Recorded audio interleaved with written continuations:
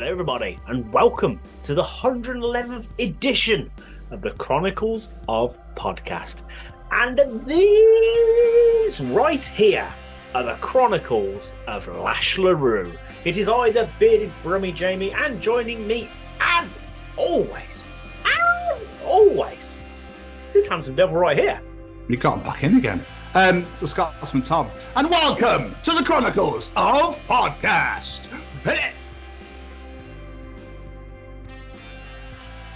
Hi there, you're about to enjoy the Chronicles of Tom and Jamie. Hi everyone, I'm Kevin Mann. Hi guys, my name's Annabelle Knight.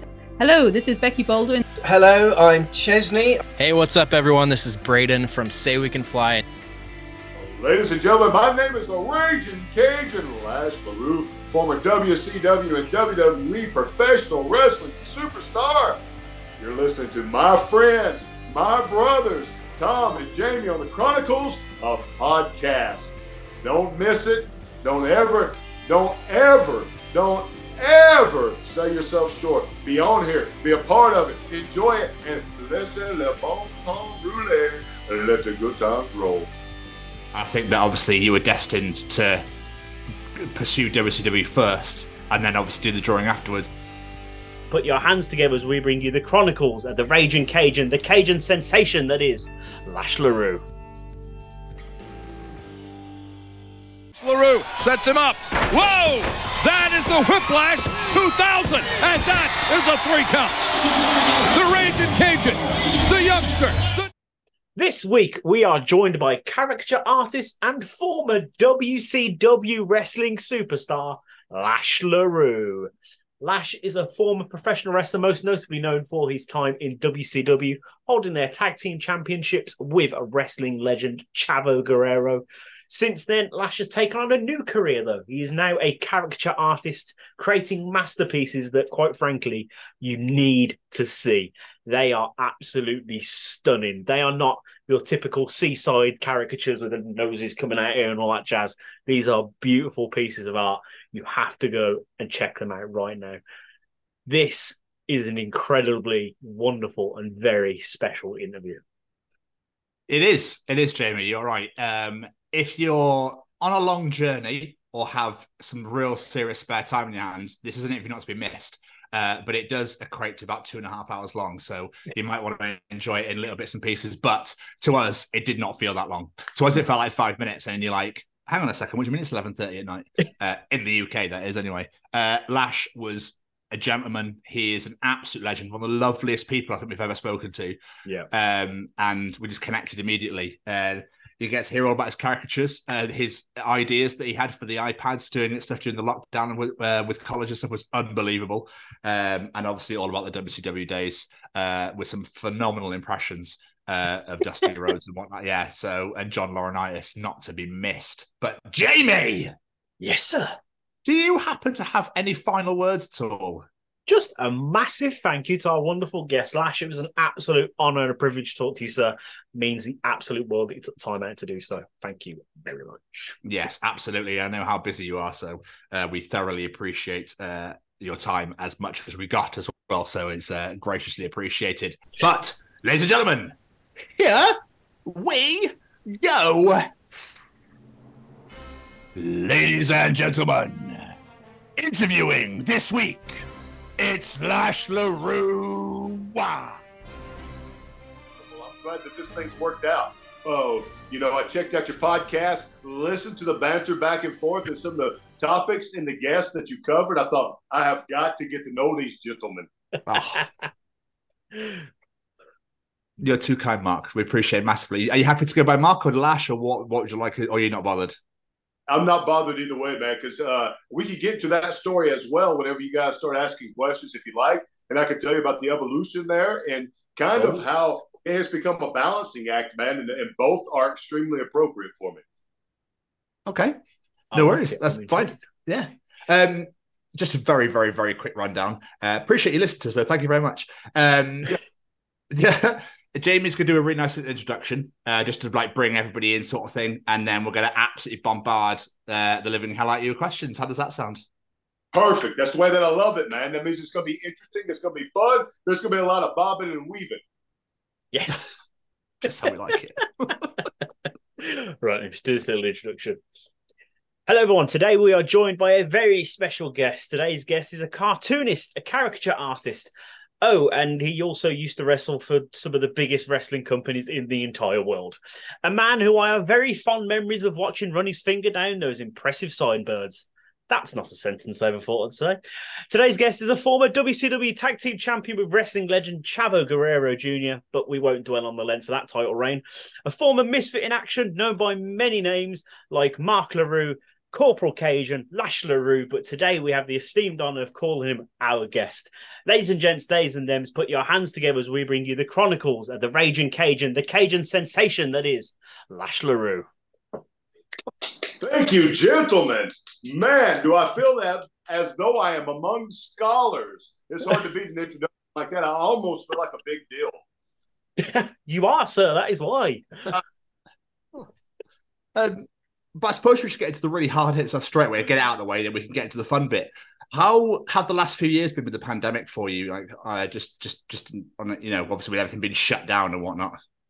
Yeah, game changing for me. And the reason why is because pre-pandemic, and I'll try not to be long-winded with this, dude, but you have a lot of success that's front-loaded on your life, and what ends up happening is very often, if you retire at a young age, as I did, around 30, 32 years old, because I started wrestling so young, you ask yourself, what's next? And culture is sort of wrapped up in this ideology that if you don't have your crap together by the time you're in your 30s, why are you still living in your mom's basement and living off their dole? And why can't you figure out life and stop playing video games? However, if you have had some success and you're on the back end of that, in your early 30s, mid 30s, and you've already retired and done well for yourself and created a name, people say, well, your best years are behind you and they'll never be that good again. And so I had plenty of injuries from wrestling. I had that type of depression from feeling like the carpet was pulled out from underneath me in that aspect of the business. And I just had some losses in my life that had sort of added up, and it turned into a lot of depression that I didn't realize I was even facing until I hit 40 in 2016. And I turned 40, I weighed 316 pounds, guys. I don't know what that is in stones, but it's a lot. I look like Lash ate Lash. I look like one of those Russian nesting dolls where there should be a smaller one inside, right? And I decided, man, I was doing that, and I was taking a lot of medication to cover up the injuries and the difficulties. And I thought, man, this is not sustainable. And I refuse to believe that the second half of my life can't be every bit as special and as awesome as the first half of my life. And so I completely reinvented myself at that point. I dropped like 100 pounds. I don't know what that is in stones, but it's a lot. And so I dropped all that weight, got back in shape, fell back in love with fitness and working out, started getting game plans for my caricature work and what I could do with that from a business standpoint. When the pandemic hit, I kept rolling. I see every difficulty in life and every problem as an opportunity to strategize and say, okay, what can I do differently? You in this world, I believe, you take it for what it's worth, but you can either be a problem finder or you can be a problem solver. And for me, when I saw the pandemic hit and suddenly all of these live events that I had booked where I show up and I draw funny pictures of people and interact with their guests are gone. Nobody can have live bookings and live events. So I went digital. And when I went digital, I really started utilizing technology from the standpoint of not only being able to draw digitally, but using that to enhance my caricature talents, that while I'm sitting at home, I'm going to get better at the skill that I have. Put one more tool in the old toolbox, figure out how this technology thing can work, even when I go live again and do live events. And now what it's turned into is a big lucrative aspect of my business are digital caricatures. So I will do digital caricatures now live as well. I'll fly out next week, as a matter of fact, and go to San Antonio, Texas for 3 days and do a conference where I'll draw directly on an iPad. It'll show on a flat screen TV behind me that draws people to the vendor's booth. When I print it out 4x6.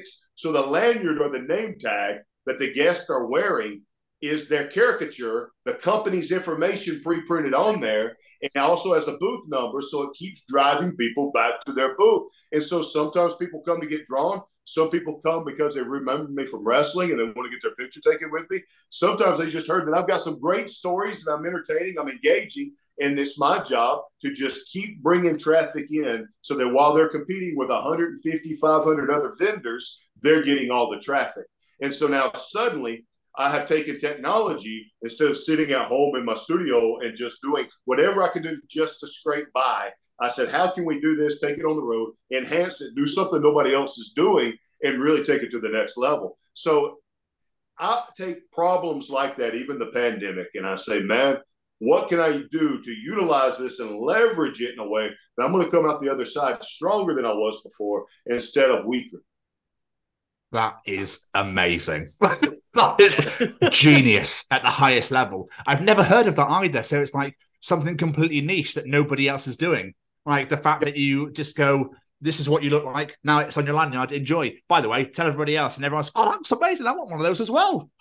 Yeah, exactly. And where a lot of that started for me was, for instance, I had some colleges that would book me on a regular basis. It's very popular among college students to come in during orientation at the university and when they're finding their way around. And then I'll have a line of 500 kids deep, the students that are waiting to get drawn, and I have to draw one face every 3 minutes. Well, when the pandemic hit and they can't have me on campus anymore, we put our heads together and they go, but they just love it so much. We want to do something for them. And so similar to what we're doing right now, I Zoomed with them just as I'm Zooming with you. I had a separate camera for that so that I could utilize my iPad in front of me. I drew directly on my iPad what I'm looking at right now on the screen so I could draw you theoretically in the same way. When I saved it to a Dropbox. And on your end, beside your station, wherever your camera is set up, you had that QR code for that Dropbox link right there hanging beside you. So all you had to do as a student is to scan that with your phone. You've got your caricature instantly on your phone, and you just walk on to class and do whatever's next. That is incredible. That is, the amount of people we spoke to on this show that have told us like these great stories of how they've made the best of the bad situation that it was. You know, we were all locked at home, but they managed to still do their jobs. That is possibly my favourite story of anyone doing that. That is incredible. What a fantastic way to adapt like technology to what you're doing. That is fantastic.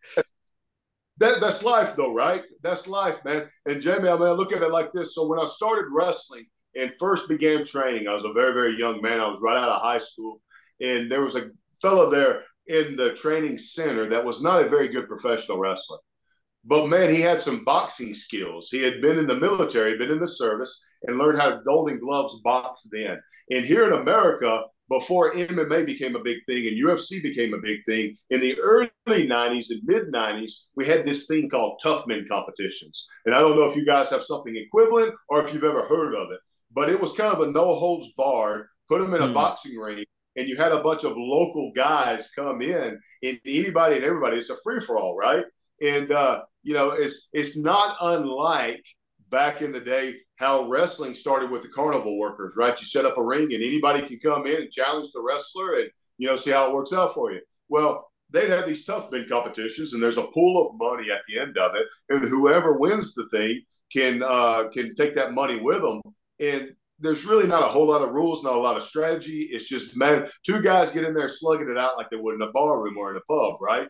And so what you wind up getting, your pool of talent that entered those type of competitions are your local coal miners, your local pulp wooders, your guys that work construction, your good old boys, what we call here in Alabama rednecks, guys that are going to drink a lot of beer, get about half drunk so they don't feel anything, and just throw haymakers and hope they knock each other out.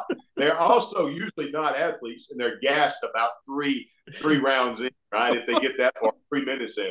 Well, anyway, this guy that was training for this, he was a great athlete, and he found out really quick nobody could compete with him if he walked in there and just boxed them straight away and just used some finesse and some talent. And those guys are throwing windmill, and he's in better shape, and he's going to knock them out. So I would train with him some to help him out, prepare for these things. I didn't know much about boxing at the time, and I thought it'd be fun for me to learn the skill. And also I could help him train, and I could spar with him, give him a partner. So I asked him, I said all that to say this. I asked him one day, I go, to be a proper boxer, to be a good athlete when it comes to the boxing ring, what's the most important thing, man? Do I need to learn head movement? Do I need to learn good footwork? Do I need to learn how to put some combos together? Do I need a strong jab? And he said, no, you need to learn how to take a punch. He said, the reason why is because I don't care who you are. Mike Tyson, sooner or later, is going to get hit and knocked out, right? Be like, Muhammad Ali is going to get knocked down. Somebody's going to catch you at some point or other. So the question then when it comes to being a successful boxer is, what do you do when you get knocked down in that ring and you hit the mat and everybody's looking at you and wondering, are you going to get up? And, dude, that is life. Now, whether you're talking about a COVID pandemic, whether you're talking about a loss in your family, someone you love died, or whether you're talking about a lost a job, man, life is all about, can you take the punch? And when you take the punch, do you pop up from it better than you were before and ready to fight again and not giving up and not willing to take failure as an option? Or do you lay there and wait until they get the 10 count out of the way and say, well, I did my best, and hang your head down and walk away? Then you learn how to take a punch. That is beautiful. It's beautiful. It's inspiring. I love that. But before we start getting properly into your career, I want to take us back to the start, to a young master raging Cajun, you could say. What did you want to be when you were growing up? When you were a small boy growing up? What I wanted to be when I grow up was not poor. So here's how it started with me, guys. This is honest to God truth. So my mom raised 5 kids here in rural Alabama. She quit school in the 8th grade and had 5 kids she was trying to take care of. We lived in houses that didn't have running water or electricity just because we could not pay the power bill. And I started working when I was 9 years old. I was part of a local church. My faith is very important to me. And where I attended church, we had some people there in the church that were business leaders in the local community. And they built houses for residential construction. They had some clothing stores, and they were just leaders within the church. And there was a Saturday was going to roll around that they were going to take this big trip to a theme park and take some kids to the theme park. I didn't have money for a ticket. I come from a poor family. We had times when we really literally did not have food in the house for us to eat. And we were just that poor. And these people approached me and they go, look, we know you can't afford a ticket. I'm at 9 years old, but you can come over to our house. We've got some work that you can do and we'll pay you and give you some money, and that'll help you, have as much fun that day as everybody else does. So I went over to the house, washed their cars down for them and mowed their lawn for them and did some yard work. And this was about 1985 that I made about $30 off of it, which was pretty good for a 9-year-old in 1985, right? In Alabama. And I realized right away, man, I've got this thing called work ethic. I've got this ability to do some labor. And if I put that forward in service, people will pay me for this. I can get money, right? And so once I realized that, I never stopped working after that. And there was always somebody that was willing to utilize me for something if I had a great attitude and I was willing to put the effort in. So I parlayed that day of cutting grass and earning a little bit of money into working for that family on a regular basis, just cleaning up job sites where they're building houses. And then when I got to be about 11 or 12, I would go and work with them and started actually building the houses with them. And then when I got 13, 14 years old, I was working in the clothing stores, selling clothes to people. And when I got to be 15 years old, something happened in my life that caused this big fracture. And when I was 11 or 12, my mom had a boyfriend. And I don't tell this story as freely. I tell it much more freely now than I did in the past, because my mom has since passed away, and I never want to paint her in any kind of a negative light, because she did a wonderful job raising her kids the way she did. Every one of us has turned out just top notch. But she had a boyfriend when I was about 11 or 12, and he beat her. He abused her one night. I mean, badly, to such an extent that the police were called in. She locked herself in a room for about a week so nobody could really see the damage that was done. And the only reason why I found out about it is because back then, pre-internet and pre-digital age, when the police would come around and they take a report on something like that, they had to take for evidence Polaroid photos of the damage that happened and put that in with if you're familiar with a Polaroid camera, an instant photo pops out when you take the picture, right? And you've got a hard copy photo. So they put that with the paperwork. And I found that one day. And I realized what had happened. And fast forward a few years, he had done that when I was about 11 or 12. When I was 15, he tried it again, and I wasn't too young to do anything about it anymore. And I took a baseball bat to him and kind of had my way with him for a change. And I come from like I said, a big family. I have an older brother, a younger brother. I'm the small one in the family.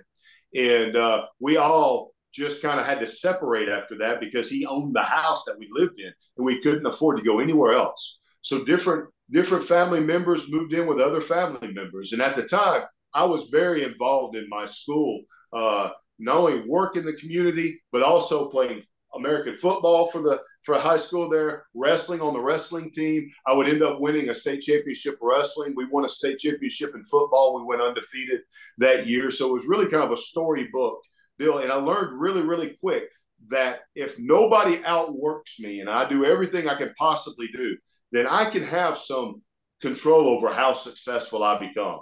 So when you asked me what I wanted to do when I grew up, was actually what I always thought about was this. I just want to be successful and I want to do well for myself. And what's the most professional thing I could do? And right out of high school, I decided I wanted to be a doctor. The choice is going to be doctor or lawyer for me to make a lot of money and have a very good professional career, right? For whatever reason, I chose doctor and started taking those classes. I realized really quick looking back, I had no business thinking I was going to do that. But, and I'm sure we'll get into this story, about halfway through my sophomore year in college and in university is when I went and tried out for wrestling, and it just popped for me and it fell into place.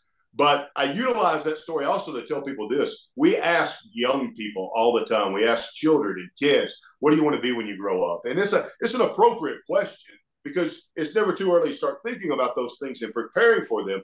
But the thing I point out to these young groups when I have an opportunity to speak to them is this.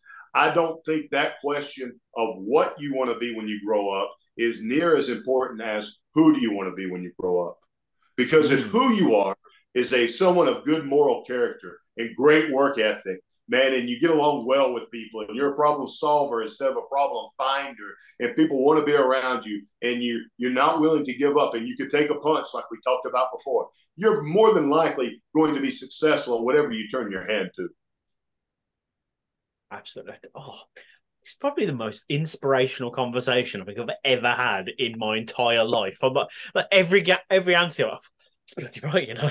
No, but it's funny because I was doing my research earlier, and you were saying how you've done all these different things. And I was like, so he did amateur college wrestling, and then his college football, and then he studied pre-med, and then he took time away from pre-med to follow up in his art career. And I was like, I can't keep up here, Lash. Like, what's going on here?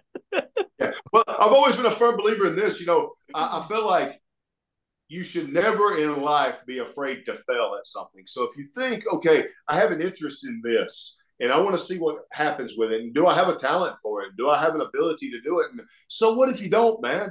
And I've got a great advantage. You know, I tell my story and share my story with people, and all the time they talk about how inspirational it is. And I take that to heart. I'm grateful for that. Don't misunderstand me. But they also say, oh, poor you. And it's a shame that you had to go through those things. And no child should have to face the things that you had to face. And nobody should be homeless their junior and senior year of high school like I was homeless my junior and senior of high school. I slept on the floor of that clothing store is where I lived when I went to school throughout high school.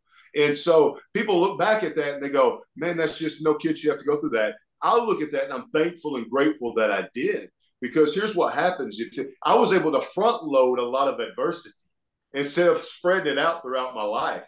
So by the time I got into my adult life or got to a point where I could make some big, hard decisions on what direction I want to go in, dude, at that point, I'm like a guy going to Las Vegas that's playing with house money. I'm so far ahead of the game there that how much would I have to lose for it to get so bad that I'm sleeping on the clothing store floor again and I've got no food in my refrigerator?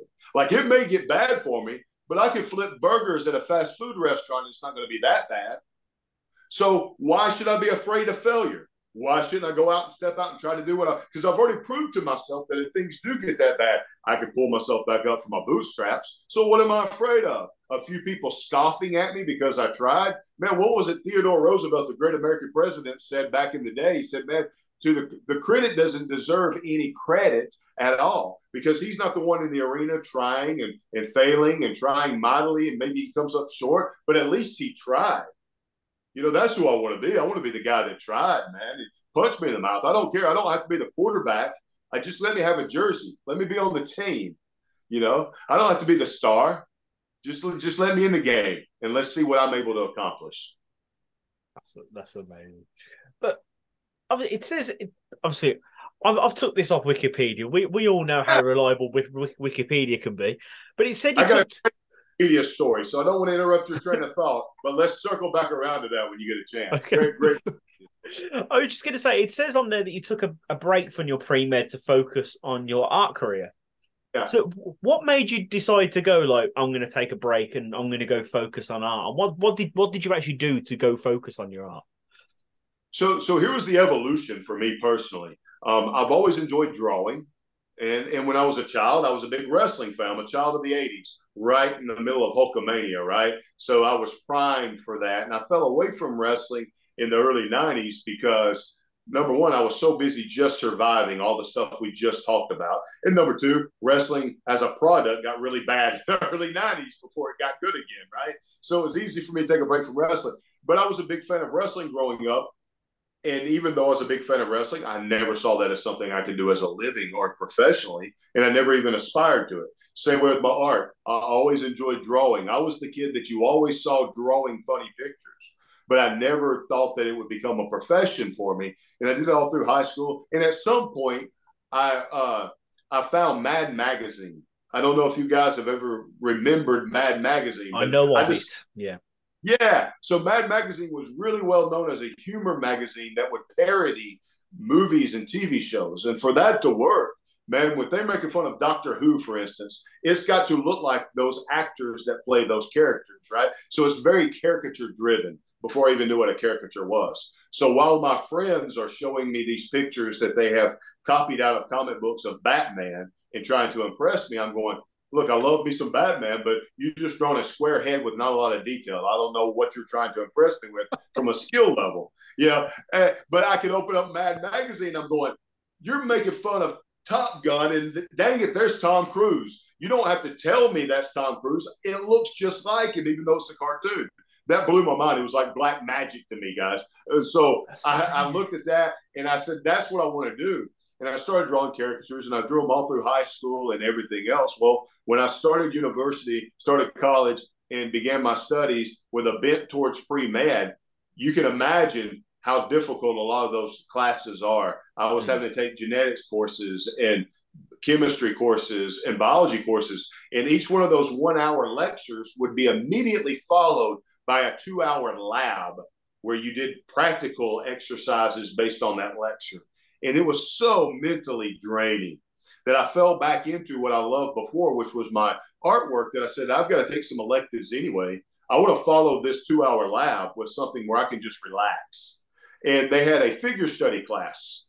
And it wasn't going to provide any kind of great talent for me going forward or great skill. But I thought it might be relaxing for me to go to this figure study class and just draw, charcoal sketches of whoever's posing that day, just as a release.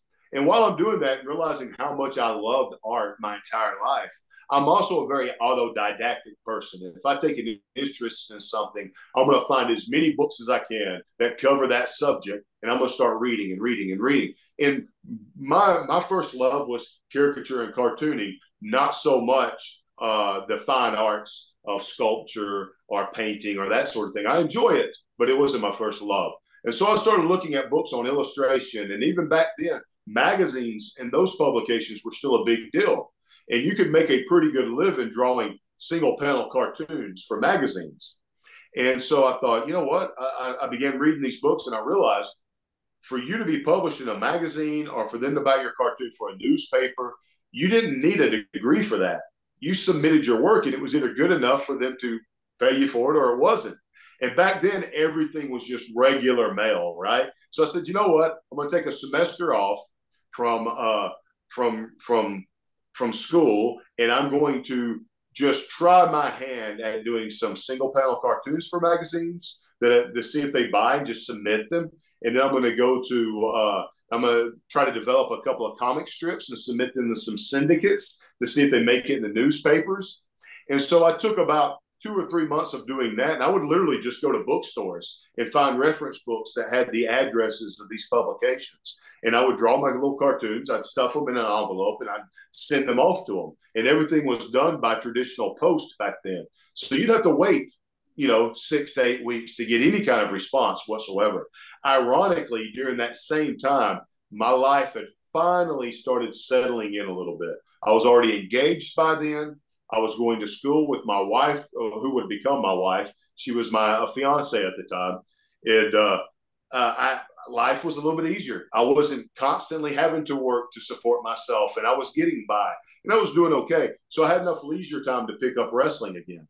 And that was right in the middle of about 95, 96, 97, when the NWO exploded in WCW, if you're familiar with that product at all. And Hulk Hogan, who had been this iconic hero his entire career, has now turned villain and joined the NWO.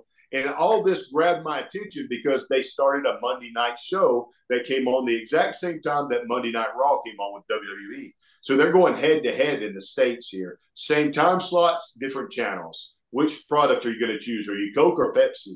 Right? It was that type of dichotomy. And so fans began to gravitate towards WCW. And like a lot of fans from the 80s, I got pulled into WCW as a product because at the top of the card, they had these guys I grew up watching. Hulk Hogan, Ric Flair, Sting, Roddy Piper. You had the Macho Man, Randy Savage. All these iconic guys that everybody recognized, as well as some new faces coming in like Goldberg.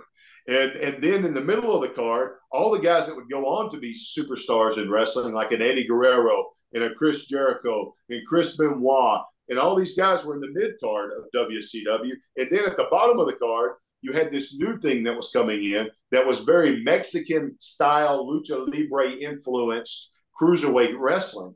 And that was entertaining and a totally different product to watch. So I began watching that. I was maybe 2 or 3 weeks in when they were doing big enough business that they were based out of Atlanta, Georgia, which is about a 2-hour drive from where I live in Alabama. And they had open tryouts.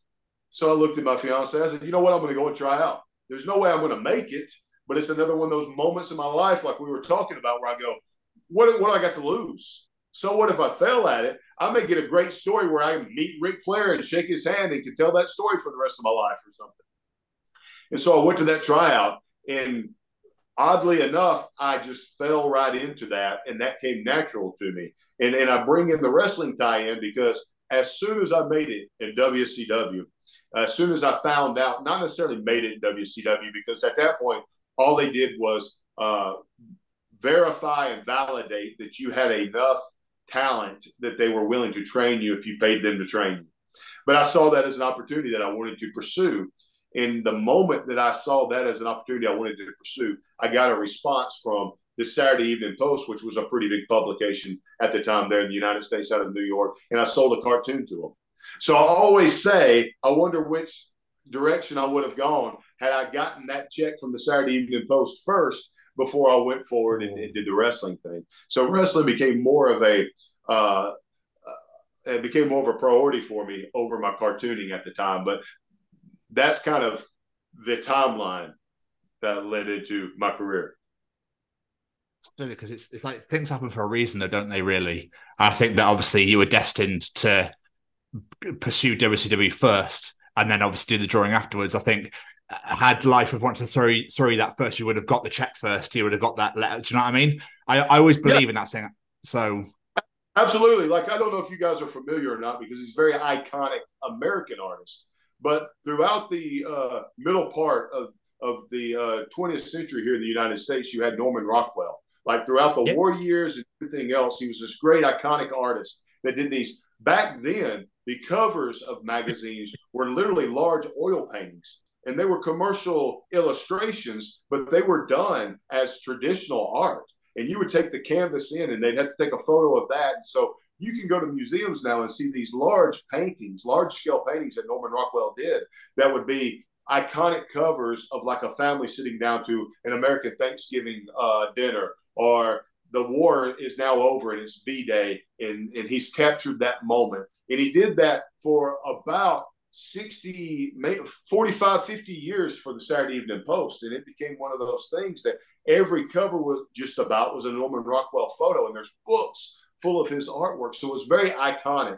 And I bring that up because for me to have sold one of my very first cartoons to the Saturday Evening Post would be like someone that liked to play football a little on the side suddenly got an opportunity to play in the Super Bowl. It was an amazing feeling, and it's one of those achievements in my life that mean a lot to me that really won't be much of an asterisk or a footnote in the history to anybody else. But to me, it was a big deal and a big turning point. It's funny you mentioned how it seems life takes you down a path, and he does it for a reason. And it really enhanced my artwork being in wrestling first, because the way that evolution wound up happening for me and what led to what I do now is once I began wrestling and once I went through the training and it finally gave them enough of an impression that they signed me to a contract and they put me on the roster. I was on the road 300 days out of a year back then, so we were gone constantly. You had to be in a different arena every night in a different town. For a show that doesn't go live till 7 p.m., you had to be there at noon because they want to make sure no one's lost their luggage, everybody's got their wrestling gear, and nobody's missed a flight. They want to make sure that if you have local media, you've got time to do those interviews, anything and everything. So you have to be there early. Well, if you don't have a lot of that stuff to do, you've got some downtime, right? You've got a little bit extra time on your hands. I would get bored, and some of the guys in the back would sit around and play cards, or they'd play dominoes. I bought a pack of dry erase markers because I noticed every locker room we were in had whiteboards. And so I started drawing the guys in the back on the whiteboards just to entertain myself. And there were other wrestlers, like one I will never forget that I'm always thankful for, that his encouragement was a guy that wrestled as Mr. Perfect, Kurt Hennig. And he loved anything. Yes, Mr. Perfect loved anything that was a practical joke or very humorous or just fun, or that he could take a dig at somebody and just jest with them in a loving way, not being malicious at all. But he would see me draw and he goes, "Oh, hey kid, draw Hulk Hogan." So I draw Hulk Hogan. He goes, "Now draw him really old." Okay. Now draw him with an oxygen mask and a walker, trying to help him along. Come on now, Kurt, he's in the other room, man. I'm like 20 years old. You're going to get me fired. They go, "I don't worry about it. You just tell them if they don't, you don't write the news, you just report it." So I've used that line ever since then. And sure enough, not only did the guys in the back enjoy it and find it fun and kind of gather around while I would draw, but the editors and publishers from wrestling magazines saw what I could do. And so they came in and they asked me to do cartoons for the wrestling magazines. And that was incredibly freeing for me, man. You talk about being an easy gig for me, because I wasn't expected to be a professional artist. I was a professional wrestler that could kind of sort of draw. That was the novelty. The novelty is not here's a cartoon on wrestling, but here's a cartoon on wrestling by professional wrestler Lash LeRoux. And I called it Lashing Out. And every month I would do a different cartoon. Yeah.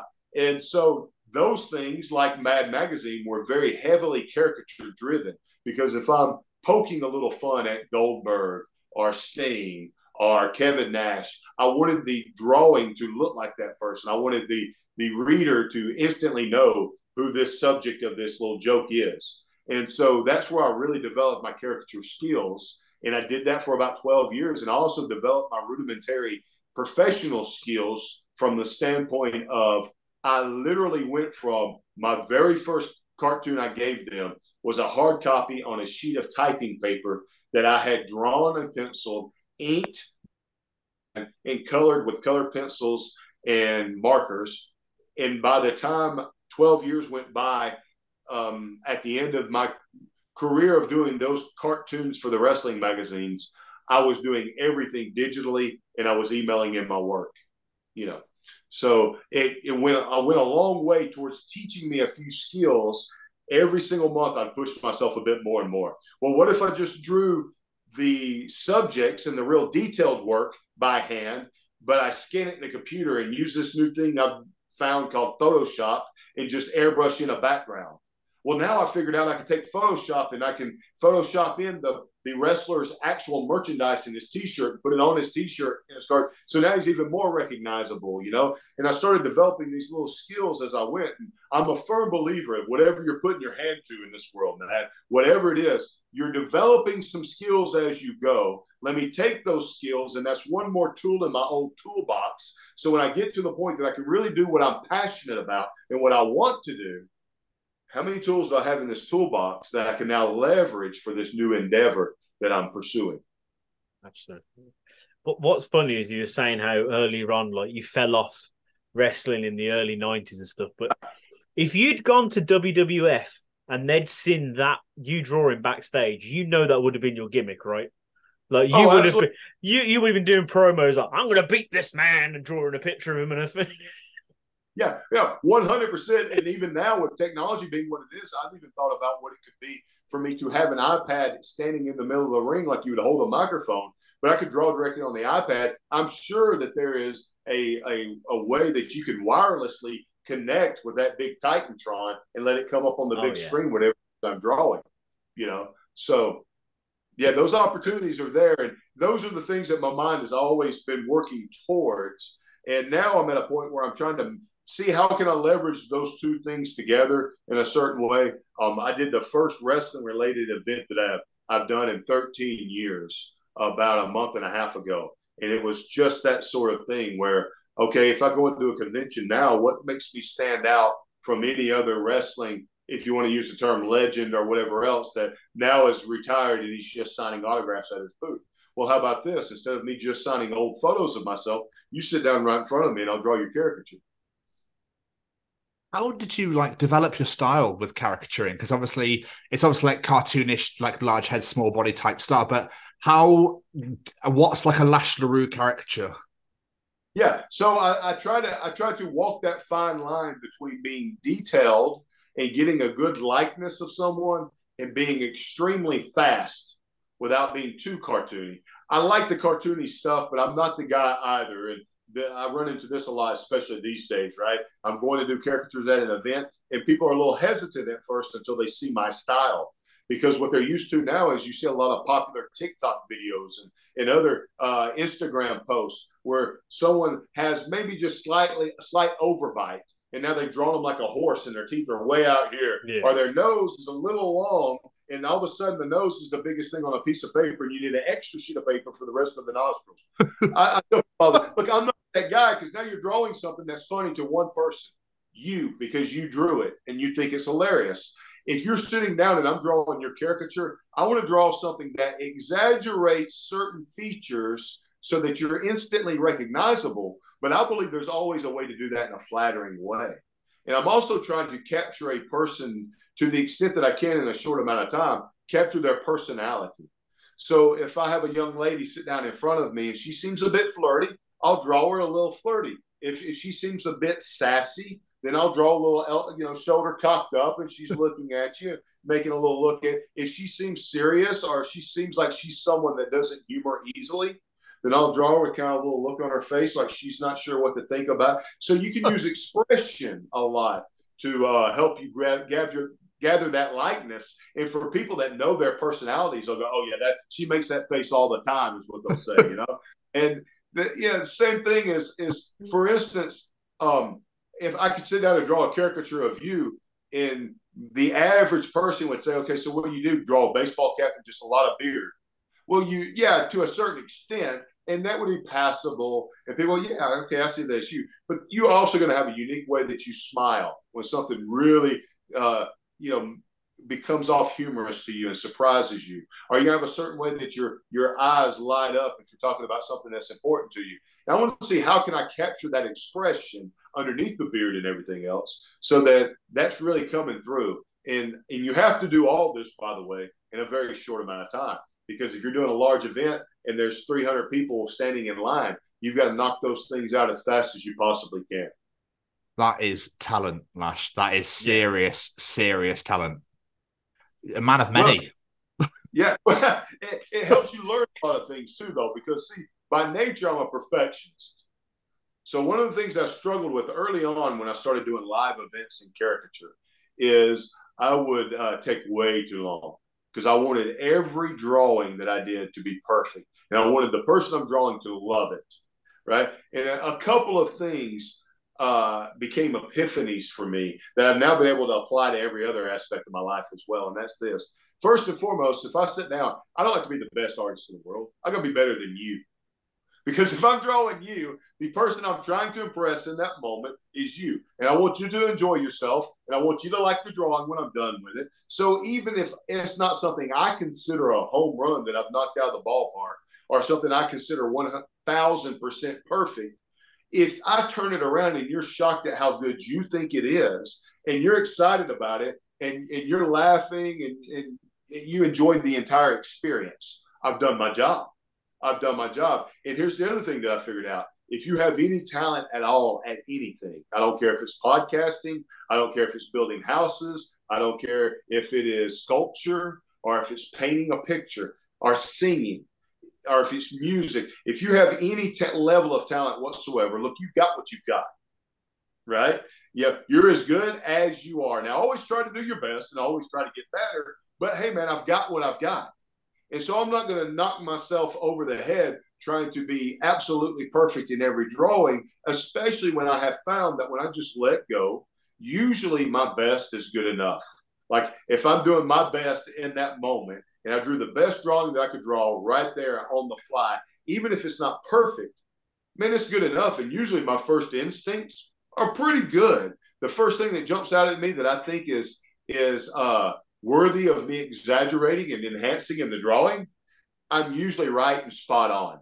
Whereas if I'm in my studio at home and there's nobody around, there's no instant feedback and people aren't enjoying the experience with me, I will rework just because maybe I thought I drew the left nostril a little bit bigger than the right nostril. You know, and I lose the entire drawing and I lose the spontaneity and the fun and the whimsy in the moment. So it's made it more freeing for me even when I do caricatures at home now, where I can really start drawing, knock out a quick commission and go, yeah, that's pretty good. I'm going to leave it there. I'm pretty good at this. I'm thinking about doing it professionally, you know? Yeah, I do. Obviously, we've got you here. We can't not talk about the professional wrestling career. So I do want to touch base on it a little bit, at least. So you were saying, like, you got your start in the power plant.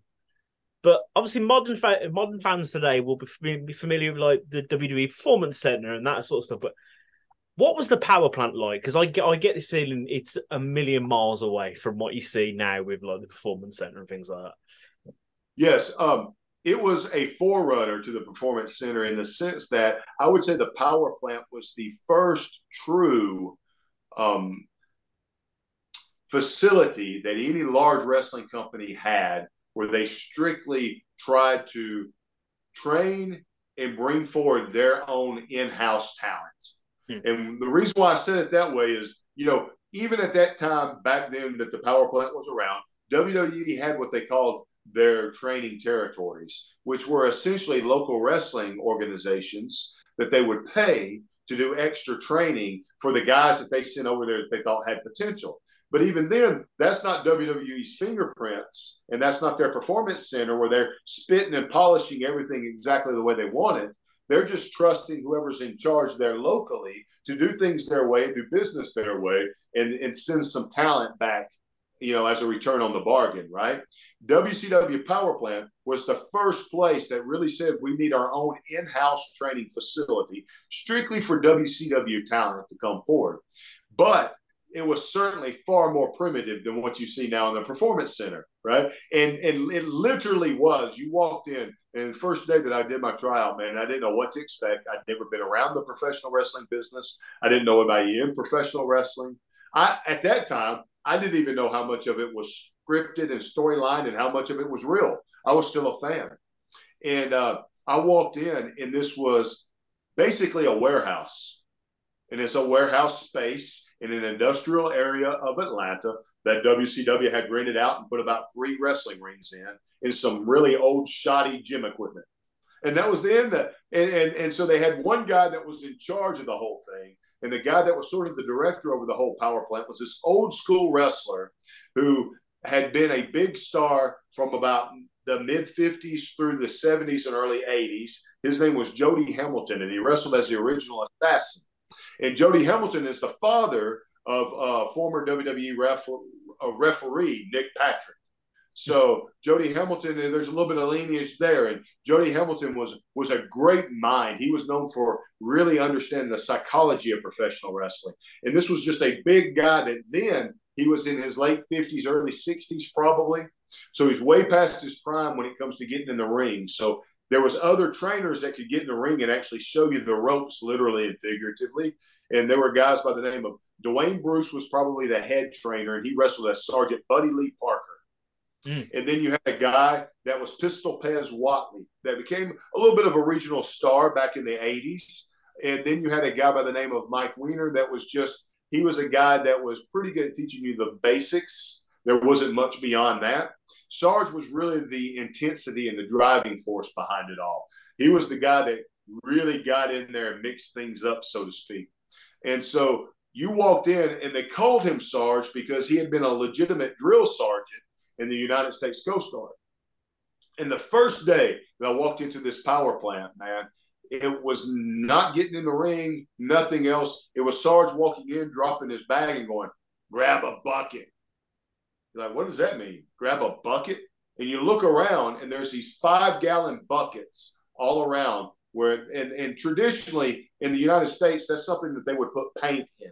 If you're painting an industrial area or something like that, right? It can hold 5 gallons of paint.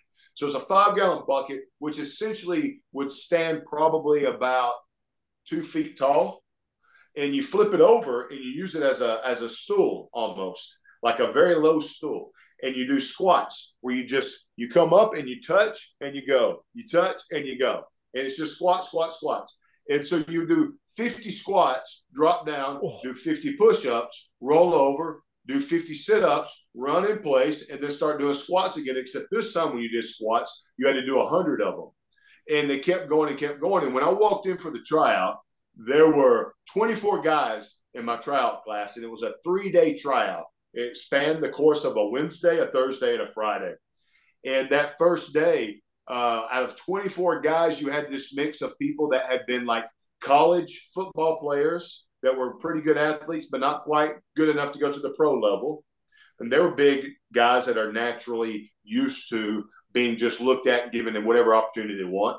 And then you had guys that were professional bodybuilders. So they had these great physiques and steroided up and looked great, looked tremendous. And they were looking for ways to make money in the off season when there weren't competitions going on. And then you had guys that were just your natural raw bone. They're 6'8", just because they were born that way.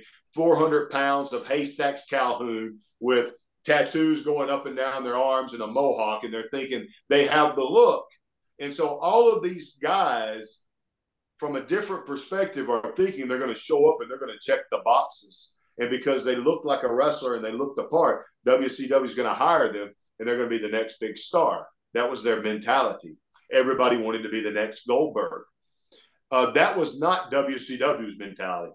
WCW's mentality was, you called us, we didn't call you. We have plenty of wrestlers on our roster. You asked for an opportunity, here's your opportunity. And so these guys that were doing these squats, their legs would literally lock up and seize from cramps. They just couldn't go anymore, and they would fall over. And if they fell over, Sarge jumped down in their face like something you would see in Special Forces training and would say, you called us, we didn't call you. If you can't do it, get out of here. And it became a war of attrition.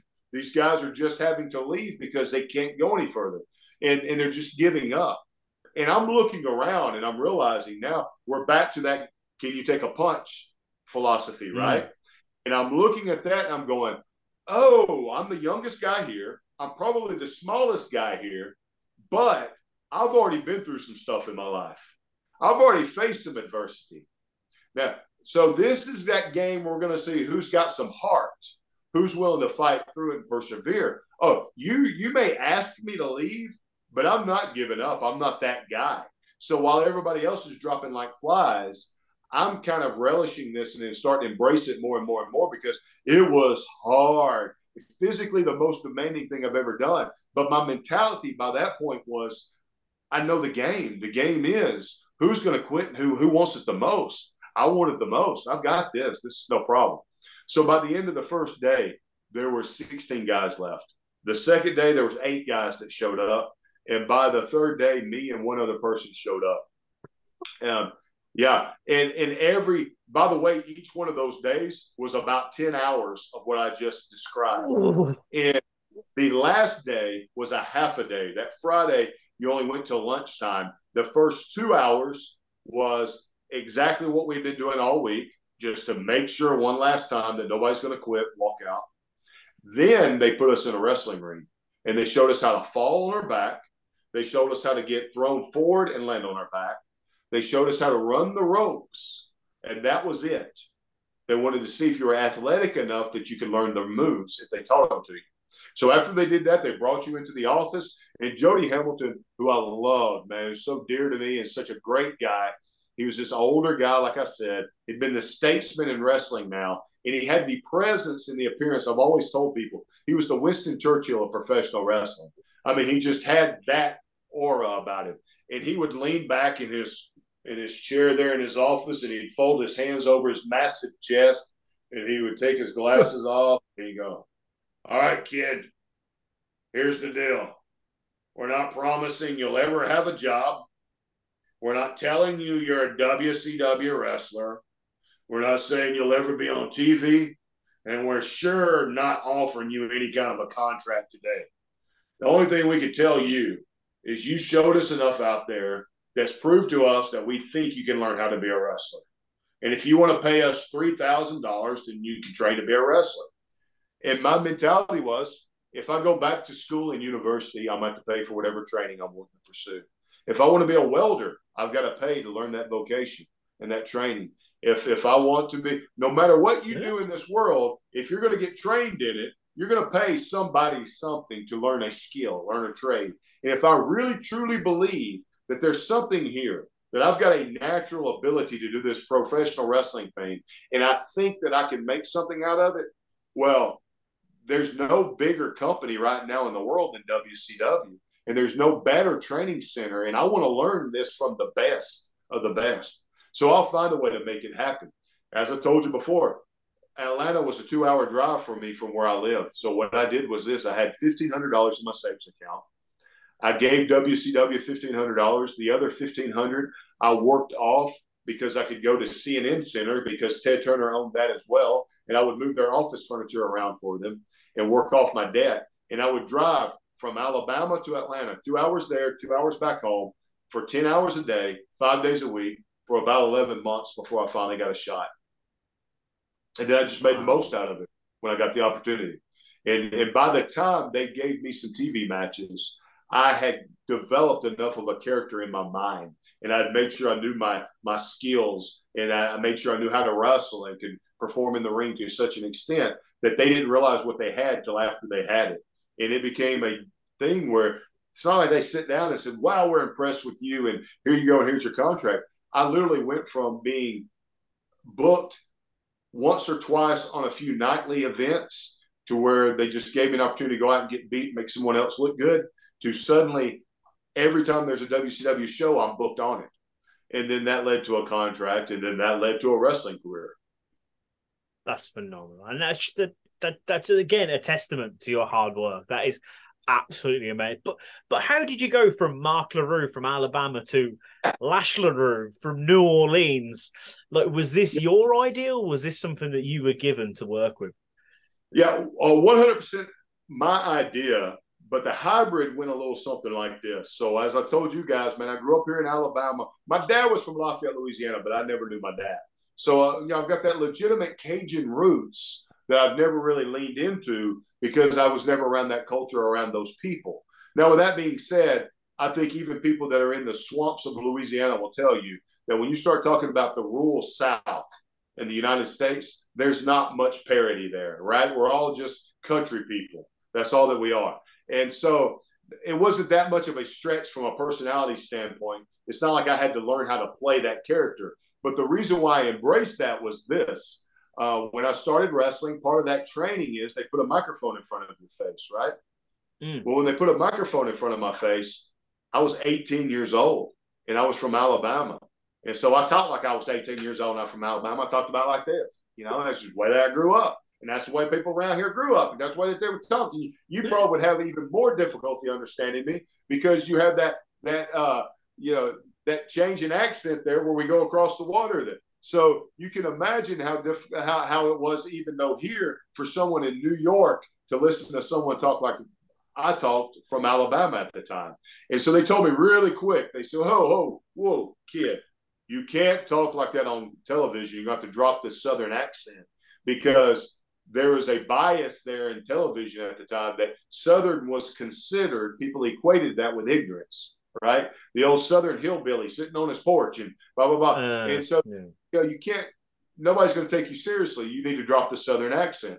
And I thought, man, there's no way I could drop the Southern accent. And I tried. I worked on enunciation. I worked on my speaking voice. I worked on all that stuff. And I just couldn't drop it. And then it hit me one day. I go, you know what? You got guys like legends like the American Dream, Dusty Rhodes, who had a little bit of a list. Well, he couldn't get rid of a little bit of his list. So since he couldn't get rid of it, when you talk to Dusty in person, Dusty talked about like this. I mean, his list, he had a list, but it wasn't that bad. But when he got on TV, baby, he could turn it into a character, if you will. And he used that list to his advantage. And so when he got funky like a monkey, people loved it. And it became part of his charm and his charisma, if you will, baby. And so you had people like Dusty Rhodes that could pull that off. And then you had someone like the Macho Man that when you're around him in person, the Macho Man is going, yeah, man, I think we're going to go out there. We're going to have a pretty good match. And it's going to be good. But when they turned on the Gene Okerlund lights and microphones in front of his face, and the Macho Man Randy Savage, yeah, baby, and way over the top, and we're going to bring it down here. And then we're going to get loud again, and I may talk about anything. I'm thinking about how this thing might go tonight. And I'm going, so there's this long history of wrestlers just taking whatever it is they've got already and just making it over the top. Well, I had grown up here in Alabama watching public television. We have this thing called public television that even though everything is commercialized in the United States, for some reason at some point the government decided they should fund educational television on the local level. And so we had educational television on the local level in Alabama called Alabama Public Television. And that's where you would get some low budget shows that would be on there, on the local channels.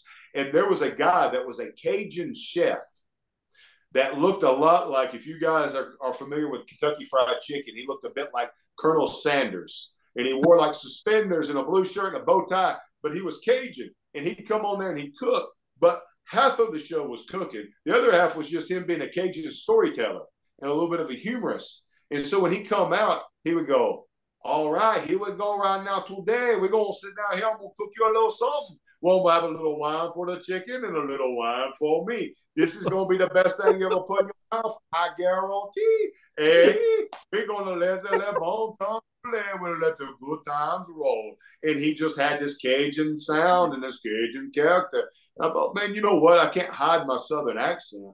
But, man, I could really enhance it with a Cajun accent. So I started being the Raging Cajun, Lash, LeRoux, with a little laissez le bon temps roulette. We're going to let the good times roll, I guarantee. And I do that when I got in the ring, and I could throw Mardi Gras beads out when I went. And so when I started doing that, they go, everybody that kind of got wind of that go, yeah, Southern's ignorant, but Cajun is a character.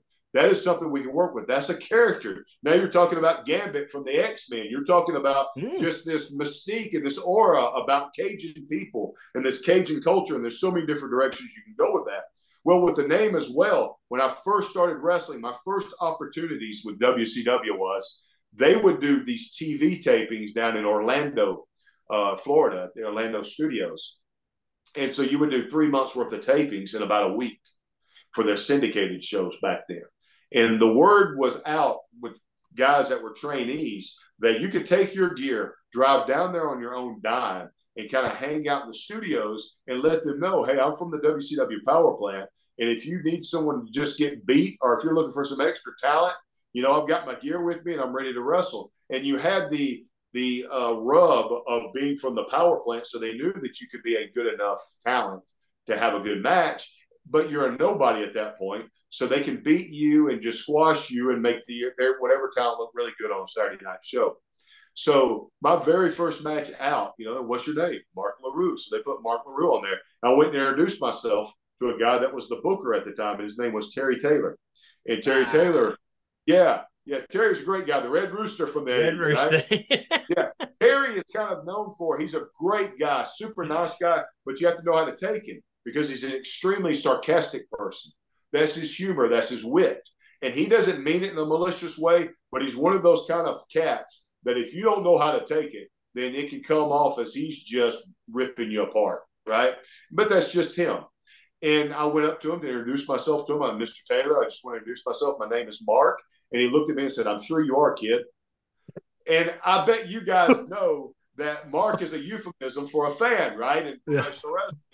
And so he didn't even shake my hand. He just kept walking. And immediately a light bulb went off. I'm not the smartest guy, but I went, okay, I don't have to be high IQ to know the name Mark probably will not work very well in wrestling as far as engendering confidence as a character.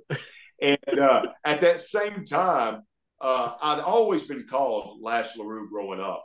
And where that name comes from, and I don't know if you guys have ever run across it in pop culture, but it's been ingrained in pop culture in the United States for many years because in the very early years of film here in the United States, of Hollywood, when you had these cowboy films of guys like Roy Rogers and Gene Autry and these Westerns that really kind of started the whole ball rolling on movies, the cowboy life was an easy life to depict early on, right? In Westerns, in film. And so there was this cowboy character named Lash LeRoux. He just spelled his last name different. It was L-A-R-U-E. And my name is legitimately L-E-R-O-U-X, is the Cajun spelling.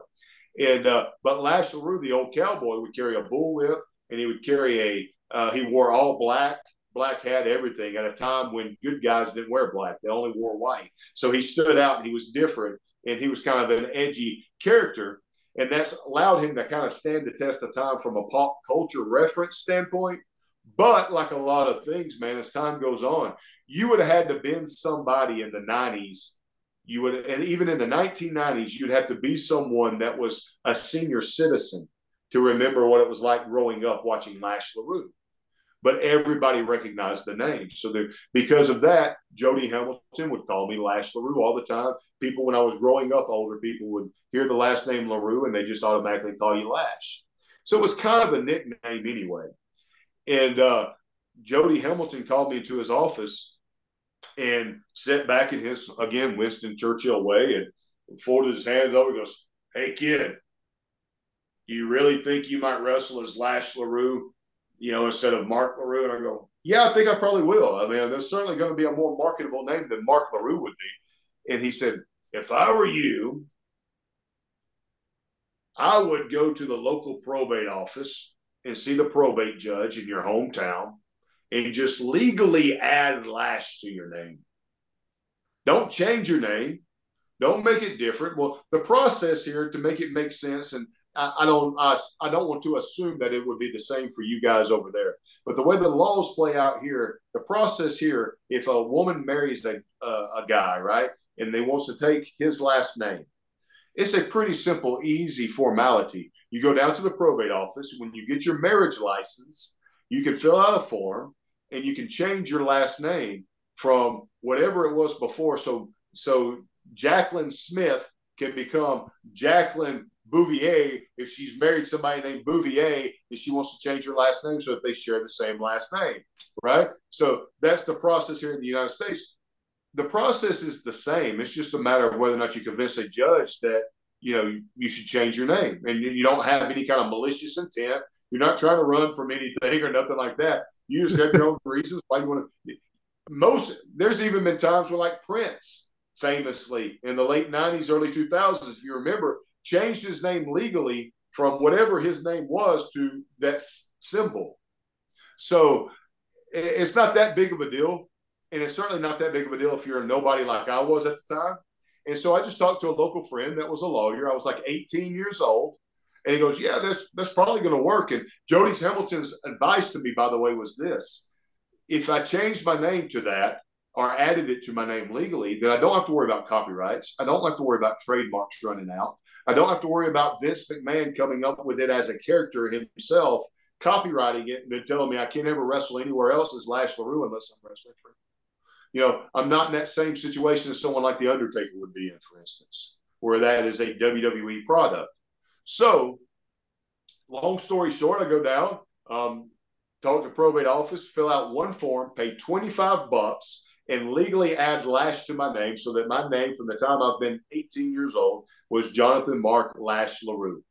And fast forward, it was never an issue in WCW. WCW, I signed my contract as Lash LeRoux. When WWE bought out the company and I signed with WWE, their first contract that they sent to me said that they owned the rights to Lash LeRoux. And so I called them up and I said, I've got no issue with any other aspect of this contract other than the fact that Lash LeRoux is my name. How do you own the rights to it? They go, oh, we assume that's a character WCW came up with. And when we bought them, we bought all their intellectual property. I go, no, it's my actual name. By then, it had been for like 8 years. I sent them a copy of my driver's license. They go, yeah, sure, no problem. And they changed the contract, and it's my name. So Lash LeRoux has legally been my name since I was 18, and it just depends on whether it's someone really in my personal life from the time I was a child. Like people at church, for instance, will refer to me as Mark. But then professionally, because, look, I'll play off the branding. And when I go and do caricatures, I'm Lash LeRoux. Even to a lot of friends will still call me Lash LeRoux because they're more comfortable with that. And for me personally, I don't wear it on my sleeve one way or the other, guys. You probably tell in this conversation, I've got no arrogance or ego about it at all, man. People can call me Mark, they can call me Lash. Either way, I'm just happy they remember me. The one thing that I definitely remember from the days of WCW, now there has been many great wrestling groups and factions. DX, NWO, there's now the Bloodline, Dungeon of Doom, but none of these have anything on General Huge Erection, G.I. Bro, Major Stash, Lieutenant Loco, Sage and Owol, Major Guns, and of course, Corporal Cajun. God, I love the 90s. Misfits in action. Tell us all about this group. How did this happen? Because it is just phenomenal. Like, how was this pitched to you? Well, this was actually a Vince Russo product. Oh, what a shock. A Vince Russo idea for one. And when Russo came in with Ed Ferreira, Russo was very high on young talent that he thought well of, and guys that he thought maybe had not been given the best opportunity. And to his credit, he called us in, and I'll forever be grateful for this. He literally called us in as a bunch of misfits into an office setting. We sat down at a table and all sat down together. The guys, the people that you just mentioned, and it was at the time then, it was Van Hammer, Chavo Guerrero, Hugh Morris, Lash LeRoux, and Booker T all sitting together, to which Vince Russo said, look, guys, bro, look, guys, here's the thing. We've only got so much time on TV, and I think all you guys are extremely talented. Bro, I can send you home and you not be used at all, or I can put all of you together in this one group and, basically call us Misfits in Action. It was his idea to call it the Misfits in Action MIA. It was his idea to say that the purpose of us was to give us some TV time and give a lot of talented guys TV time all at one time. So you kind of consolidate that, right? And then while at the same time, every show, if it's going to be a well-balanced wrestling show, needs a little bit of comic relief in there somewhere, right? And British wrestling has a great history of comic wrestlers, right? Comedic wrestlers. And so in the same way and in the same vein, he said, look, you guys go home. If you haven't ever watched the movie Stripes, watch the movie Stripes with Bill Murray and John Candy and those guys. You're basically going to be the comic relief of WCW. We're going to make you a military faction. And that was pretty much the extent of the input. And they gave us the names. Hugh Morris hated his name, by the way, for obvious reasons. But it was just such a fifth grade joke, right? It was such a juvenile joke. But what I take the most pride of in that is there's a perfect example, especially for young wrestlers that are coming along and they think that they've been handed something that they may think is crap. Now, for me personally, I was just happy to be on TV. As long as I could stay booked, I always felt like give me an opportunity, put me in front of people, and I'm going to sell myself one way or the other, right? But for young people that may feel like they're not handed the best material, figure out how can I make this my own and how can I leverage this in a way that I can make it popular, in spite of itself. And for instance, with us, they said, look, we're going to send some production people to the local Army surplus store, and we're going to buy colored camouflage. We want you guys to wear this new urban camouflage, and we want you to all kind of look the same so you look like a group. And my question immediately was, okay, I'm Corporal Cajun. You're playing off the Cajun thing still. So does it matter how I wear this camouflage as long as I'm still wearing the camouflage?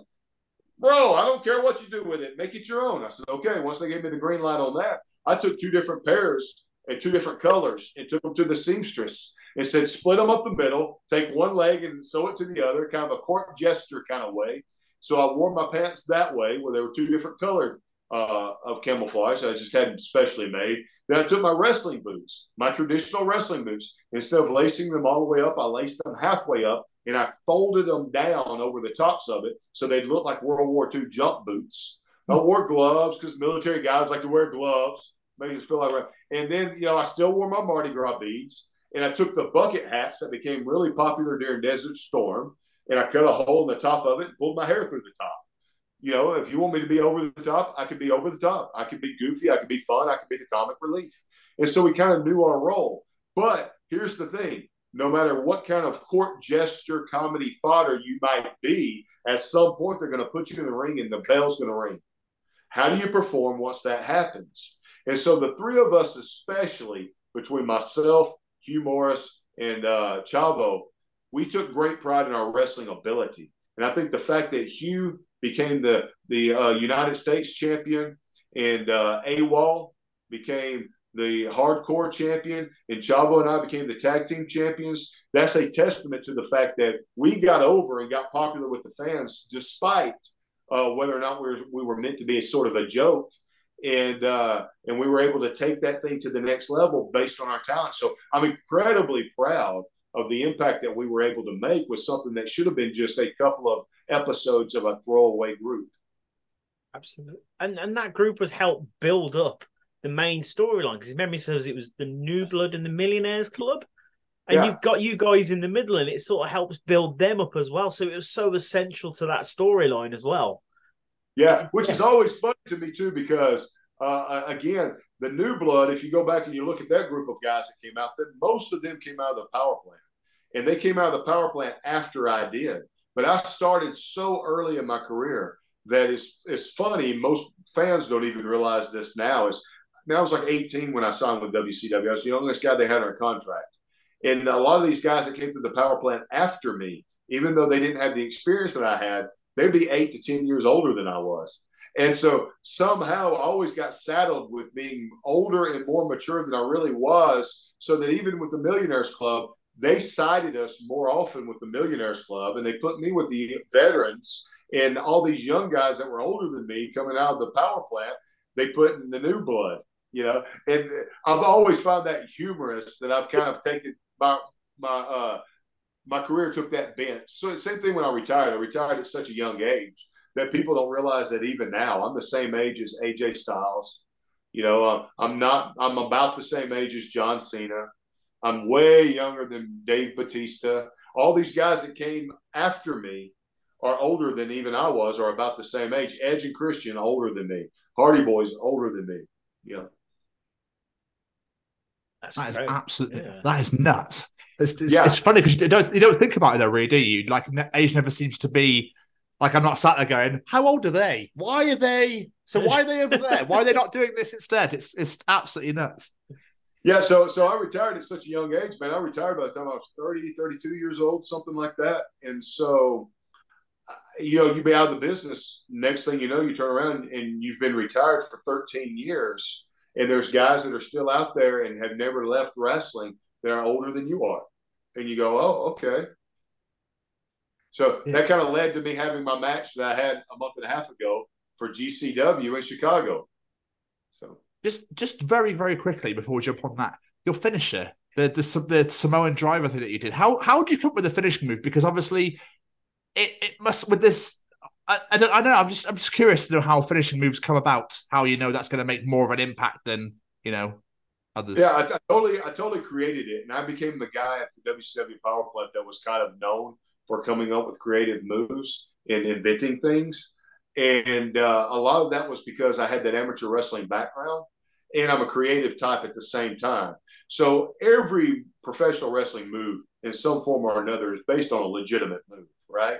And so I had that legitimate background, and I could say, well, how can I turn that into something entertaining and something that has some impact to it? So my finishing move, the whiplash that I came up with, basically was me seeing that I could pick people up in a fireman's carry. And once I've got you up here, now I've got complete control. And I need something I can do on pretty much everybody. I've got strong legs for my size, so it's not that hard for me to squat somebody up. And then once I jump and I spin and bring them down, I'll pull their head in. Their legs are going that way. Physics is going to do the work for me, and boom, it's going to have a nice impact to it. The same was true. I can remember being at the power plant famously one day, and Wrath came in, who went on to be a part of Chronic, who was Atom Bomb in WWE. That was it, yeah. So Brian Clark came in, and they were looking for a new finisher for him. And same thing, as I said, let's talk through some things. So what's some stuff? I would start with moves that maybe you don't see too often anymore. And one move that I always thought was cool, but lost its impact because there were more impactful moves that came along that made it look small in comparison, was the pump handle suplex. But I always thought a pump handle suplex had a unique look to it, right? It's like you hook that guy up like you're putting them almost in an abdominal stretch or something. You've got their hand and you pull them out and you suplex them, right? Just an easy flip, right? Well, I told Wrath, I said, as tall as you are, because the first idea I had was maybe something with the pump handle suplex. The other idea that I had with Wrath was I always thought a great impact finish that nobody really uses anymore was when British Bulldog would do that running power slam. And it's an easy bump. You just put the guy up on your shoulder, you run with him, and you just drive him right down, right? Great look to it. Well, Brian was so athletic for his size, and here's a really tall guy. So when you bring somebody up that high, it looks more impactful already anyway. I said, what if you spin that guy like a pump handle suplex, but when you get him to your shoulder, just turn him and set him on your shoulder, then quick release with that power slam, and you could hit him with that, right? Boom. So they did that. I think they called it the meltdown or something like that. And that became his finishing move. And about 2 weeks later, I think Edge or somebody started using it. And it, after they saw it on TV. So that's one of those moves that I uniquely, totally created myself. And I don't give myself a lot of credit for that sort of stuff because I don't like to brag on myself or toot my own horn. But, I think I think that it was Sherlock Holmes that had that famous quote, right? Where he said to diminish one's truth as to over exaggerate them. So it's the same type of mentality there. Is as I get older, I don't mind sharing those types of things, but I would do that. Diamond Dallas Page would come down there a great deal, and we're always looking for unique ways to get to the diamond cutter. I was that guy that would come up with those moves, and I was always trying to put something in a match that would be unique and different. I did a couple of different power bombs and suplexes. Took a Northern Lights suplex, as a matter of fact, and there's a few matches you can see on YouTube where I do this. And I would go like I'm giving a guy a traditional Northern Lights suplex, which is a belly-to-belly with a bridge, and you land in the bridge. Well, I said, what if I just jump and flip with the guy?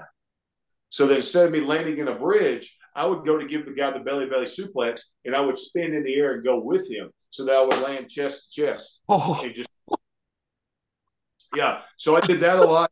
And then they came to me at some point, and they said they didn't like the whiplash because they thought that it wasn't believable when I started wrestling heavyweights that were bigger than me for me to pick them up and to turn them like that, slam them.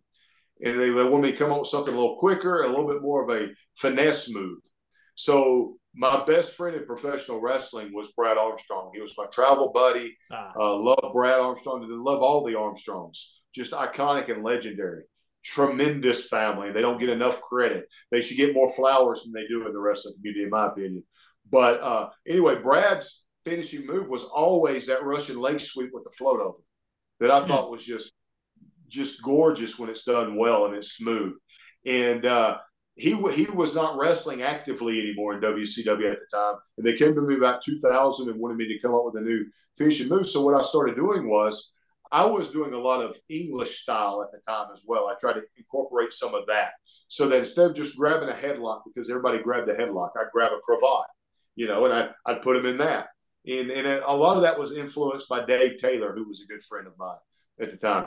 A British legend, man, what a great wrestler. He and I actually wound up being tag team partners together with the WWE's training ground up there in HWA for a while.